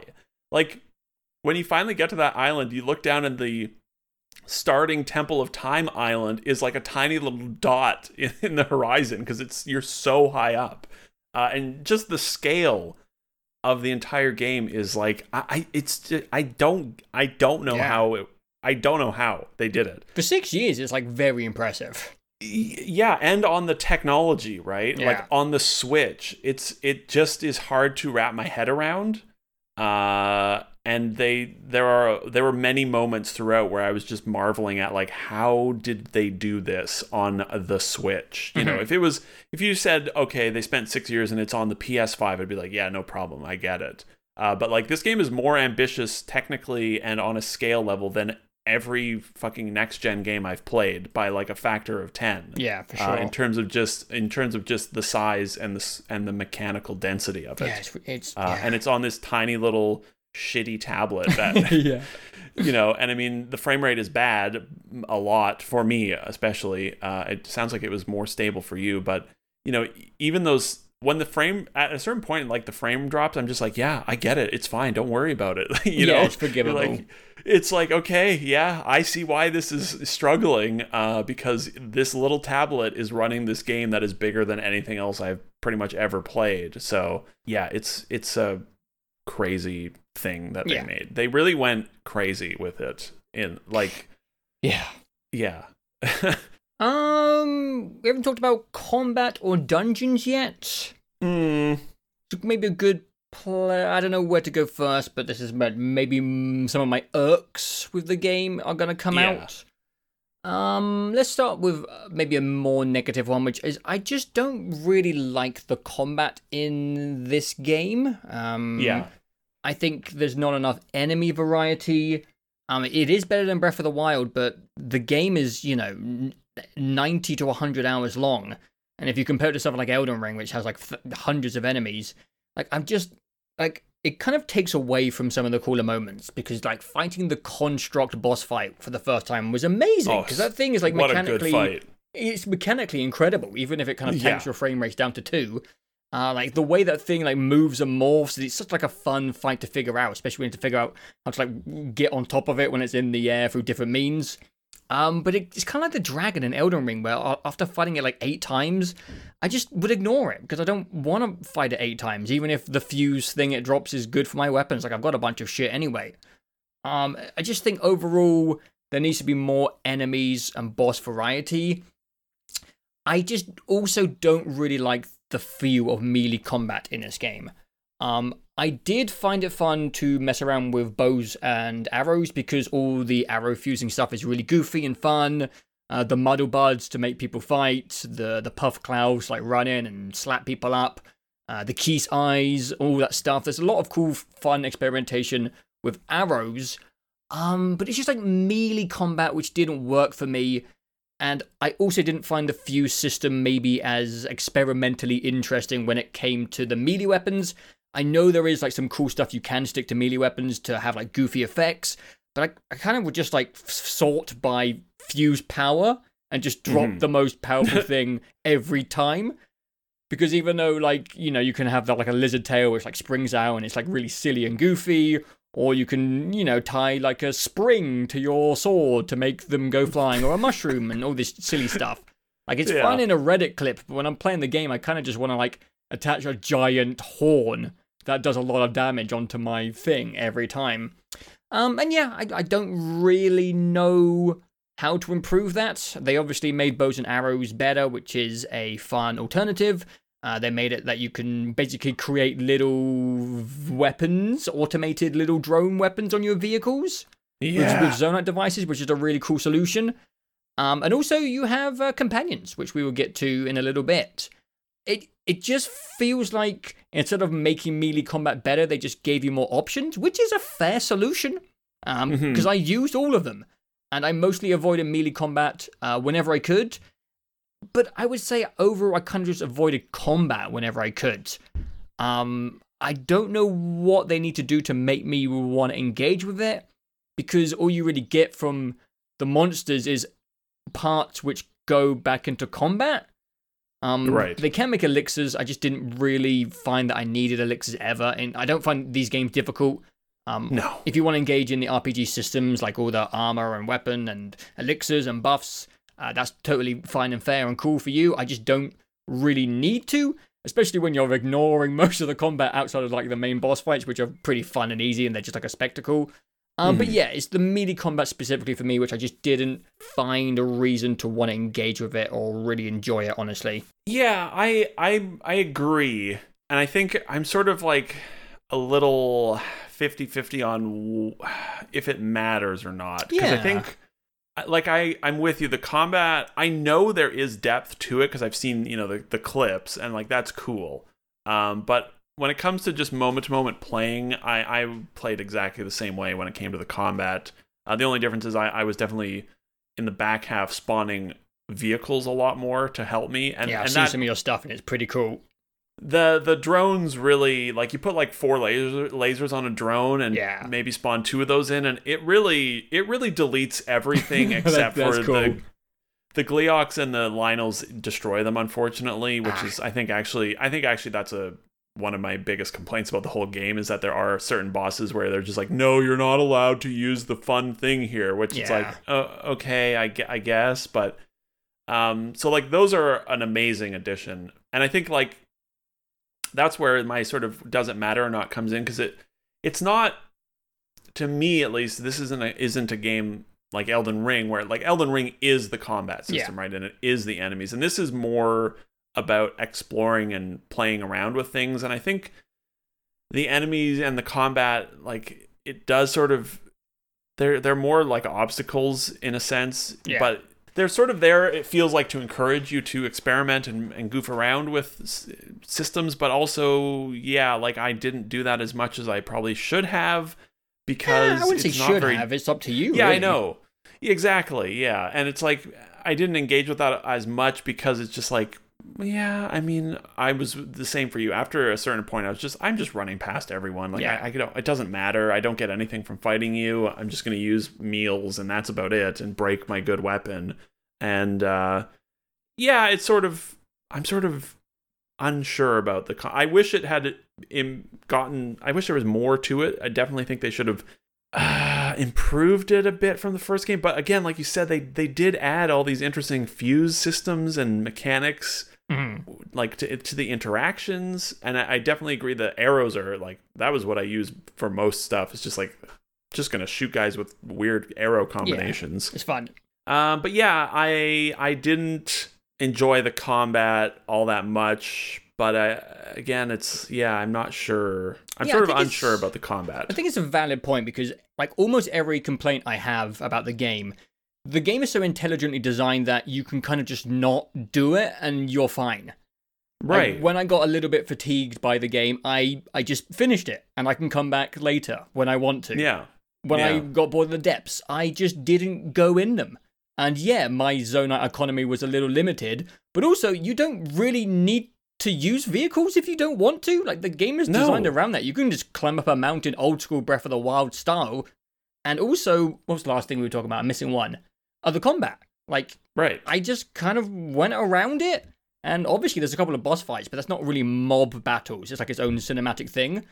And the boss fights were fun for the most part. So even though there's so many like facets of this game, there will probably be something that everyone doesn't really click with, whether it's the depths or Sky Islands or whatever. But the game is mostly really intelligently designed, where you can just kind of ignore it. And, it's fair to criticize a system that you didn't enjoy, because we all want to enjoy every part of every game and get more out of it. But like, I don't know, man. Like, for every complaint, I just come back to complimenting the game, which is kind of a weird thing to do in like a game review. It's like almost immune to criticism, because you're like, almost, every part of it is so cleverly designed that if you don't click with huge aspects of it, it doesn't, like you said, it doesn't matter. So it's like, not really, no. Is that bad design? No, it's actually probably like, is it the case that it's so well designed that it's like, it just sort of like nothing matters if it's weird. I think that is a major strength of it, is the fact that you can just, if you don't like something, you just don't engage with it, and your game is fine. Like, you still have a great time through it. That speaks to the complexity of the whole thing, for sure.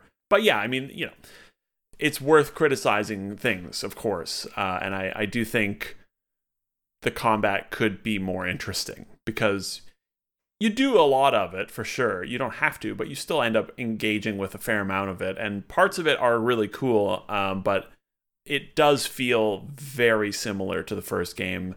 And I never engaged with any of the like more complicated maneuvers. I parried once in the tutorial shrine and never did it again because I didn't need to, and also kind of forgot how to do it, and it didn't matter, right? Yeah. Except at a certain point, right at the end of the game, you kind of have to remember how to play the combat, and that was a bit of a problem, which maybe we'll talk about in a spoiler section. Sure. But yeah, yes, the combat is there. Dungeons?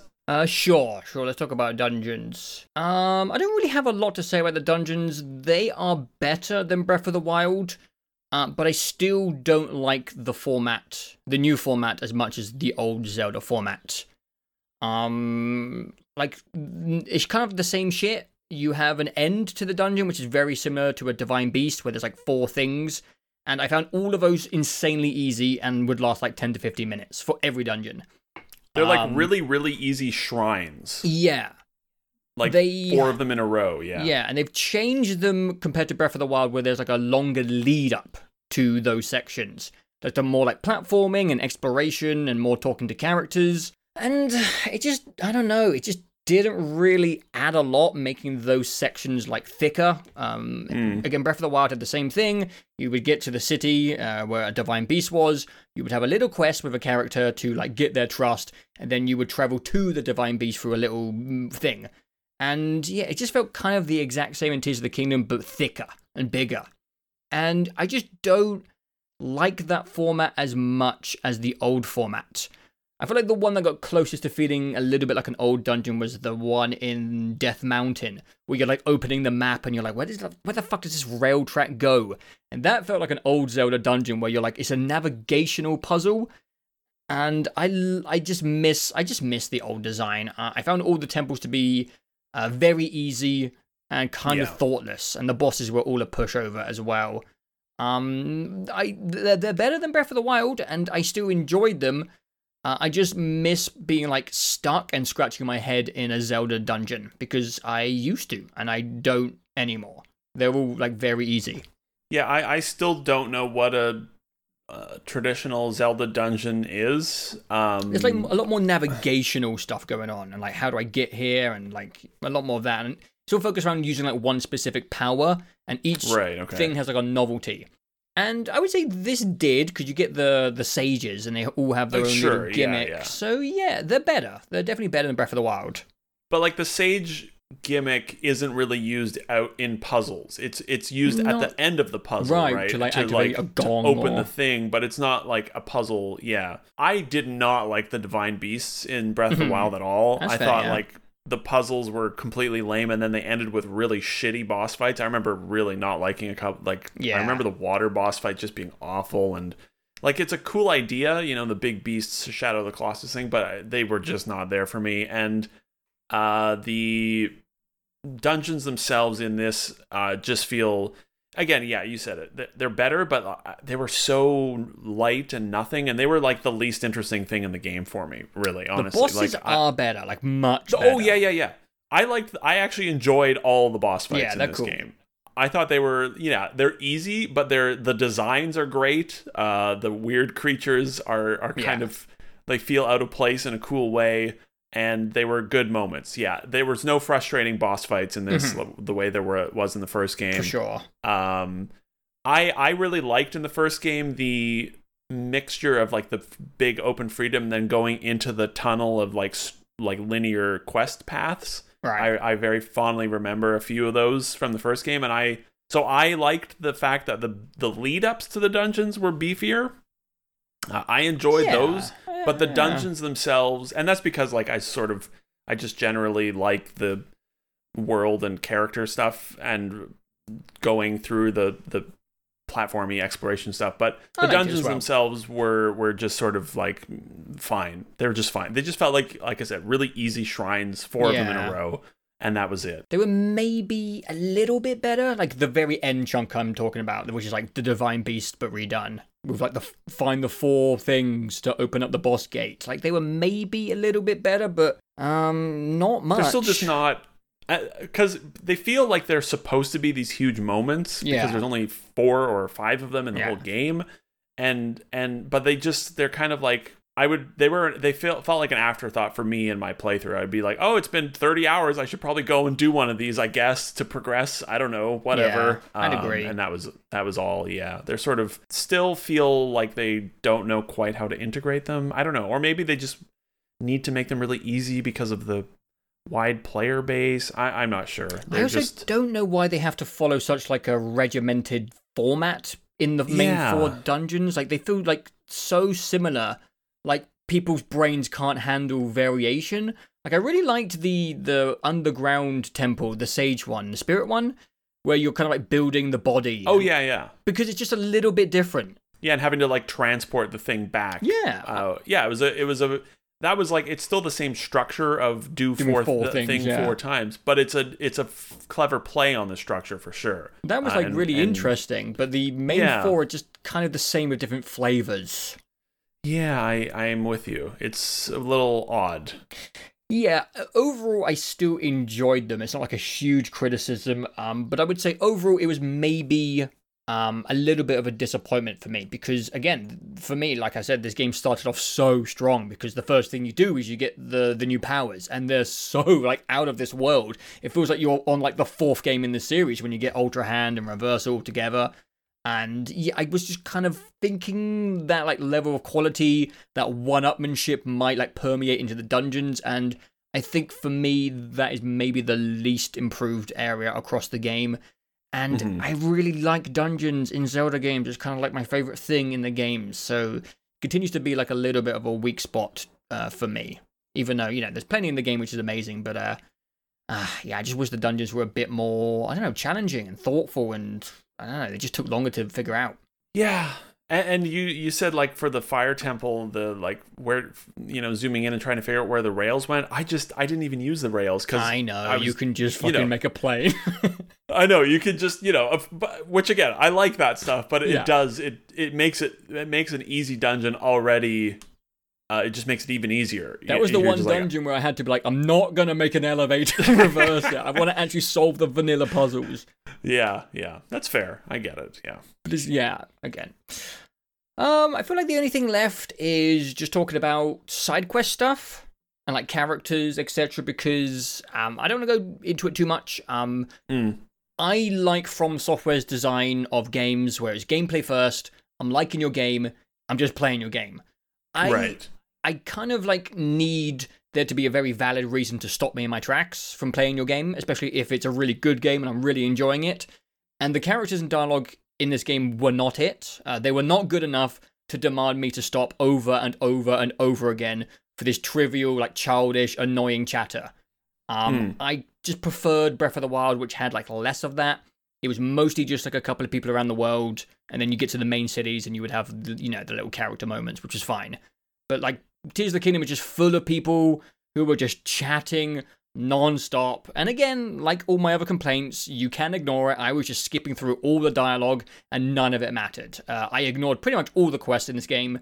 And I actually am glad I did, because I found the temple under the ground, I found the Master Sword, all without any quest guidance whatsoever, and that made it more satisfying. I just don't like the quest system in these games. I think From Software and Elden Ring's approach is better. I mean, you can complain about Elden Ring's side quest stuff, but it feels just like a immersive part of the world. And I just don't want to follow like map markers in games like this and talk to characters for like 20 minutes. I just, I think there's just too much of it.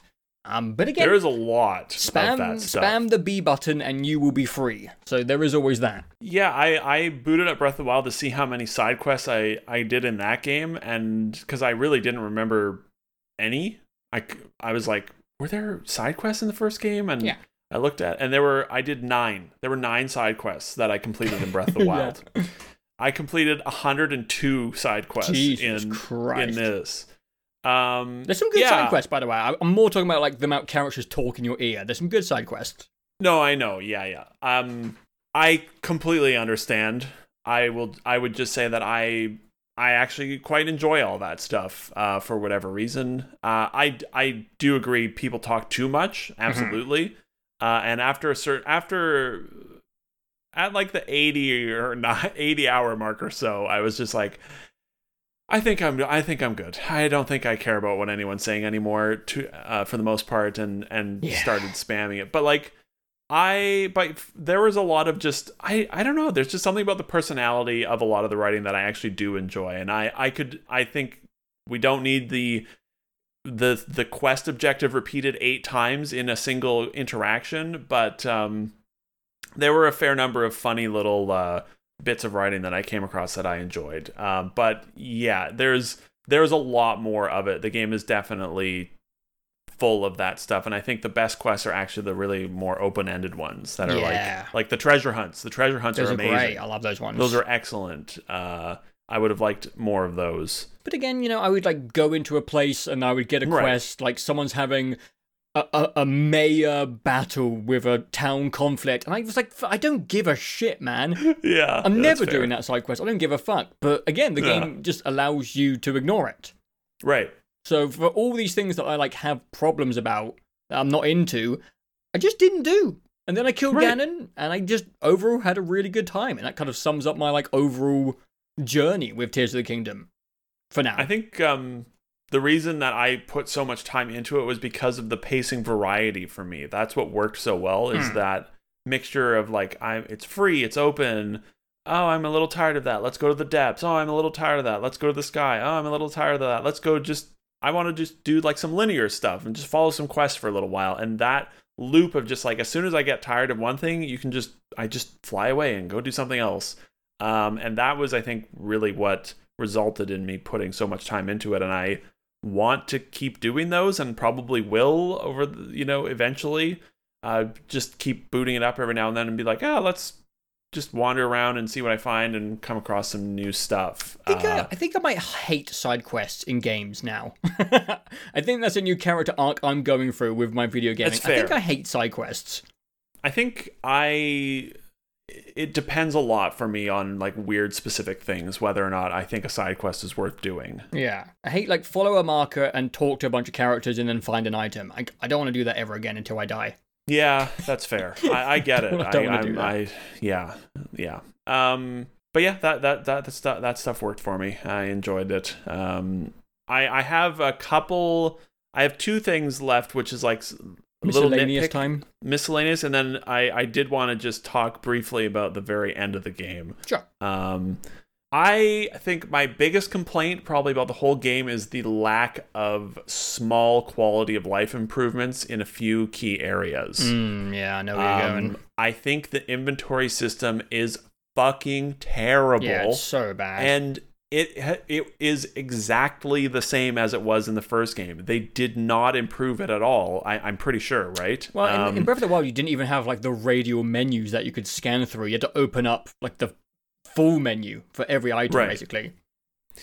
So like, it's a little better. Yeah, they just need more sorting options. They need better ways to find things. Like when you try to fuse an item, like that was the main problem I think with the fusing items to arrows. I didn't experiment enough with that because finding the new like random things just takes so long. Yeah.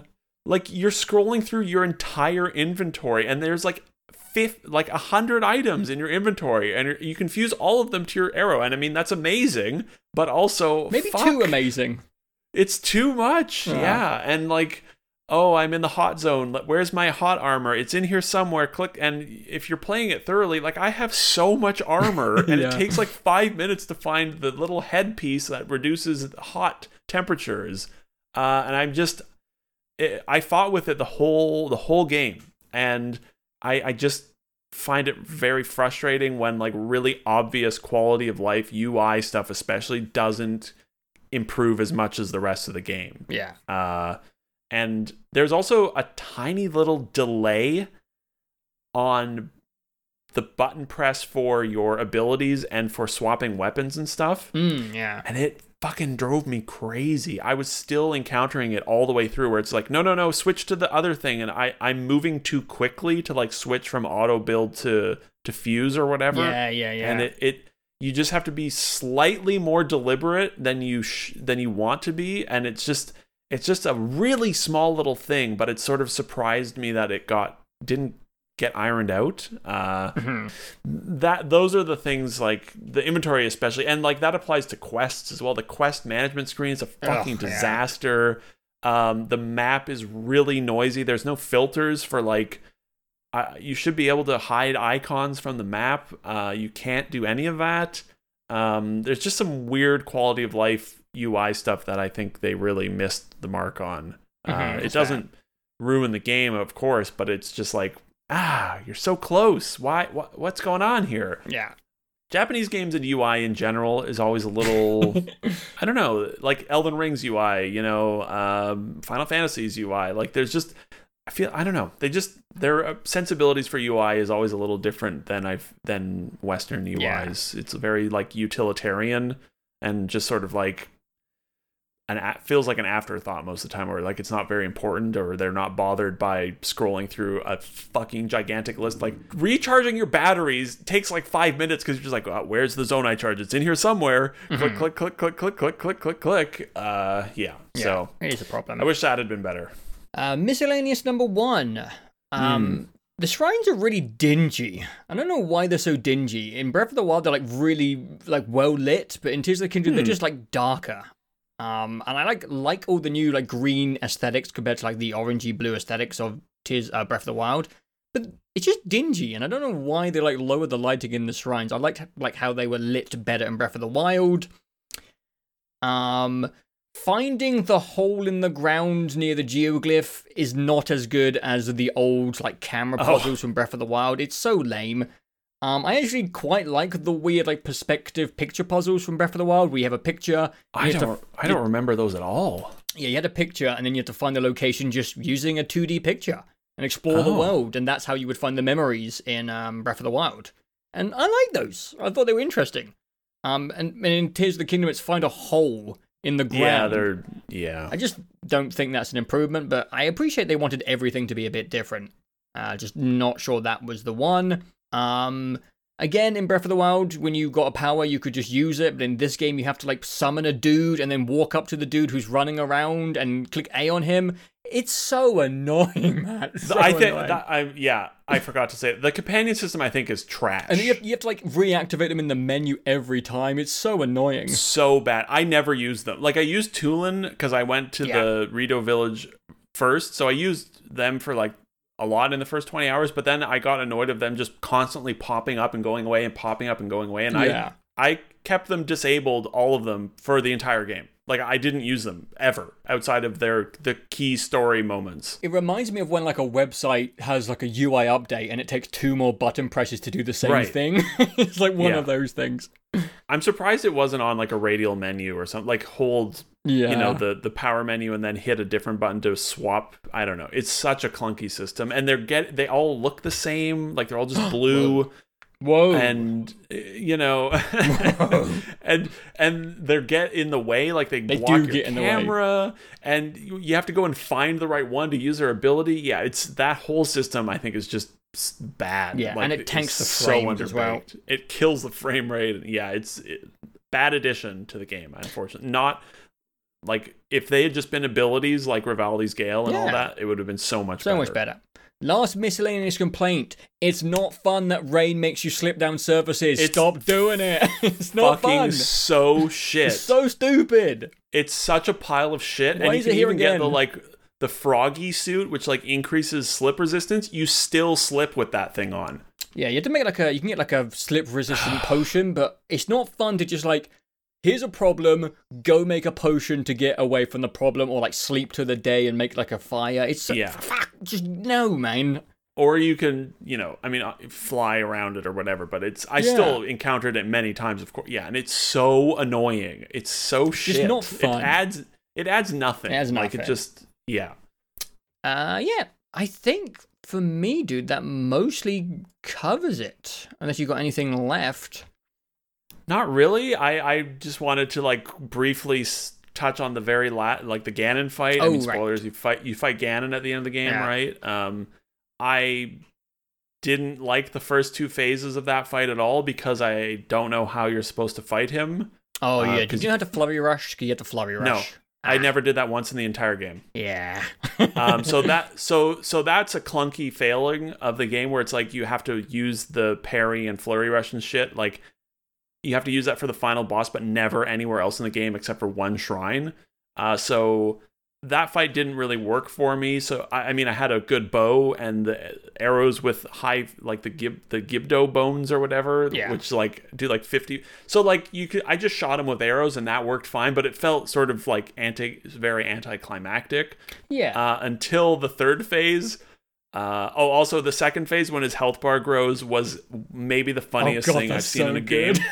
I thought it was going to go off the screen Me too. or like loop around. And so good.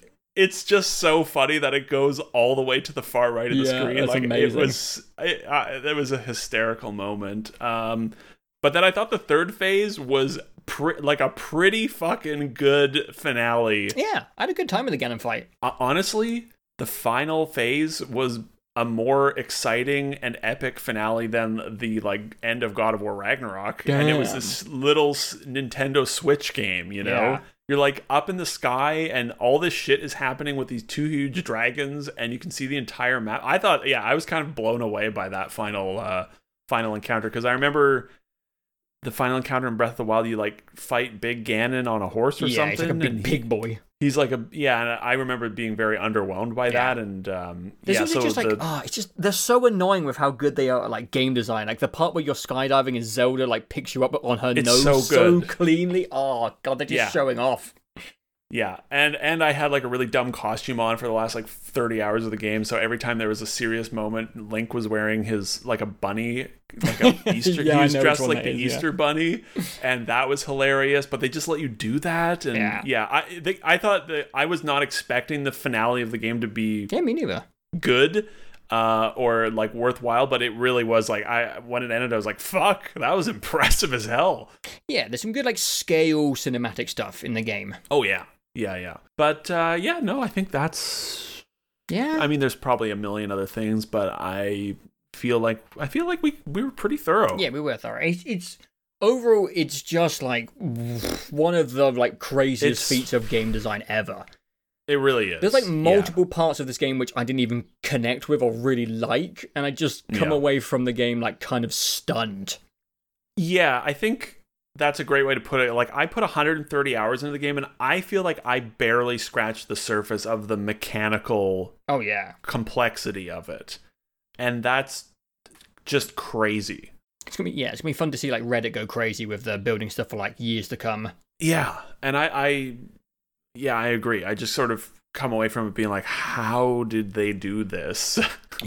On this hardware with this franchise, like it's just insane. And I don't really know what they do as a follow-up, and it's not my problem. They'll figure it out, and I'm sure they'll figure it out in some fascinating ways. But like, it's one of those things where Breath of the Wild felt like very obvious, lots of room for improvement. But this, I'm like, if the next one I can't build vehicles, I'm going to be really sad, you know? Like hot take, I hope you can't. I hope they are bold and go in like a big different direction. I think that would be really cool. Like I'm sort of 50-50 on it because like I just love that you can do that, but also I'm with you. Like if they follow the course and just delete all of the mechanics and make all new ones the way they did with Tears, it'll probably be pretty insane and amazing because they'll come up with even crazier ideas. So, I'm fascinated in 7 years on the Switch 2 or whatever when it finally comes out, what they do with Zelda, because they've said this is the direction we're making big crazy games. So that's cool. I mean, how can they go backwards? Obviously. But I have no idea what they do next. They're a very clever studio, I think. I don't think there's a way they ever surpassed the tool set of Tears of the Kingdom, but there are many other places where they could make the game better. So I reckon there is still a chance that, they keep it going in an upwards trajectory. But also maybe they do have like maybe they can mechanically surpass it. Maybe.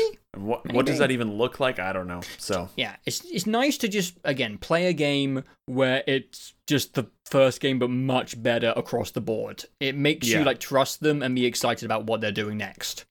Yeah, and Tears definitely made me think, like I said before, it's like Elden Ring 2, if it followed a similar trajectory. Yeah. I don't expect to be able to build vehicles in Elden Ring 2, though that would also be kind of cool. But you know what I mean. Yeah, just like a second iteration of this format, of this first attempt, could be really pretty crazy for a lot of these, for something like Elden Ring, yeah. Definitely. But alright, do we need to even have a discussion? It's not really a chat for me about where this goes on the tower, for now. Where would you put it? Oh, it's top of the tower. It's above Elden Ring. Okay, good. By miles. Yeah, 100%. It's the top, right? It's the top of the tower. Elden Ring is amazing, but this is just like so much more impressive. I knew for me it was 100% above Elden Ring, but I wasn't 100% sure for you. I had issues with Elden Ring as well. Overall, I had more fun with Tears of the Kingdom, and then just more impressed by it overall, even though Elden Ring's incredible. Yeah, I'm with you there. I think just like mechanically, it's like Elden Ring is a big Dark Souls mechanically, right? And it's insane, but like Tears is just on a gameplay level just so singular and insane that it's I think it might be up there for quite a while. I would probably agree. Again, I had some issues with it, so if something really good comes along, I could argue going above Tears of the Kingdom. It's not a perfect game for me, but I don't know, like mechanically, I don't see anything coming close to it for years. I'm with you. It's one of the most impressive things probably I've ever played. Yeah. And the fact that it was on this little Switch is all the more crazy. Yeah. Good job, Nintendo. You bastards. You bastards, yeah.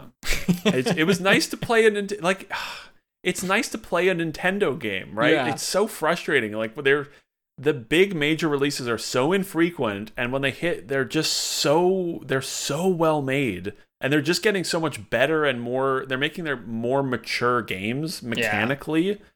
Yeah. I mean, it's great that we have a 2D Mario game still for this year. It's double doses of Nintendo is exciting. So yeah, but I'm struggling to be excited about that. Well, it's still 2D Mario, but it's not the next 3D Mario, of course. But yeah, where the fuck is that? Nintendo's major, like when they really go for it, they really go for it, don't they? This Zelda specific team is just like top of the. They're insane. They're just ridiculous. They're magicians, basically. They're top of the tower. They're top of the tower, and that's how we shall end it. Yeah. Apart from that, guys, appreciate you guys listening. Yeah, we'll be back. The tower grows evermore. The tower grows evermore. I like that. Dun dun dun.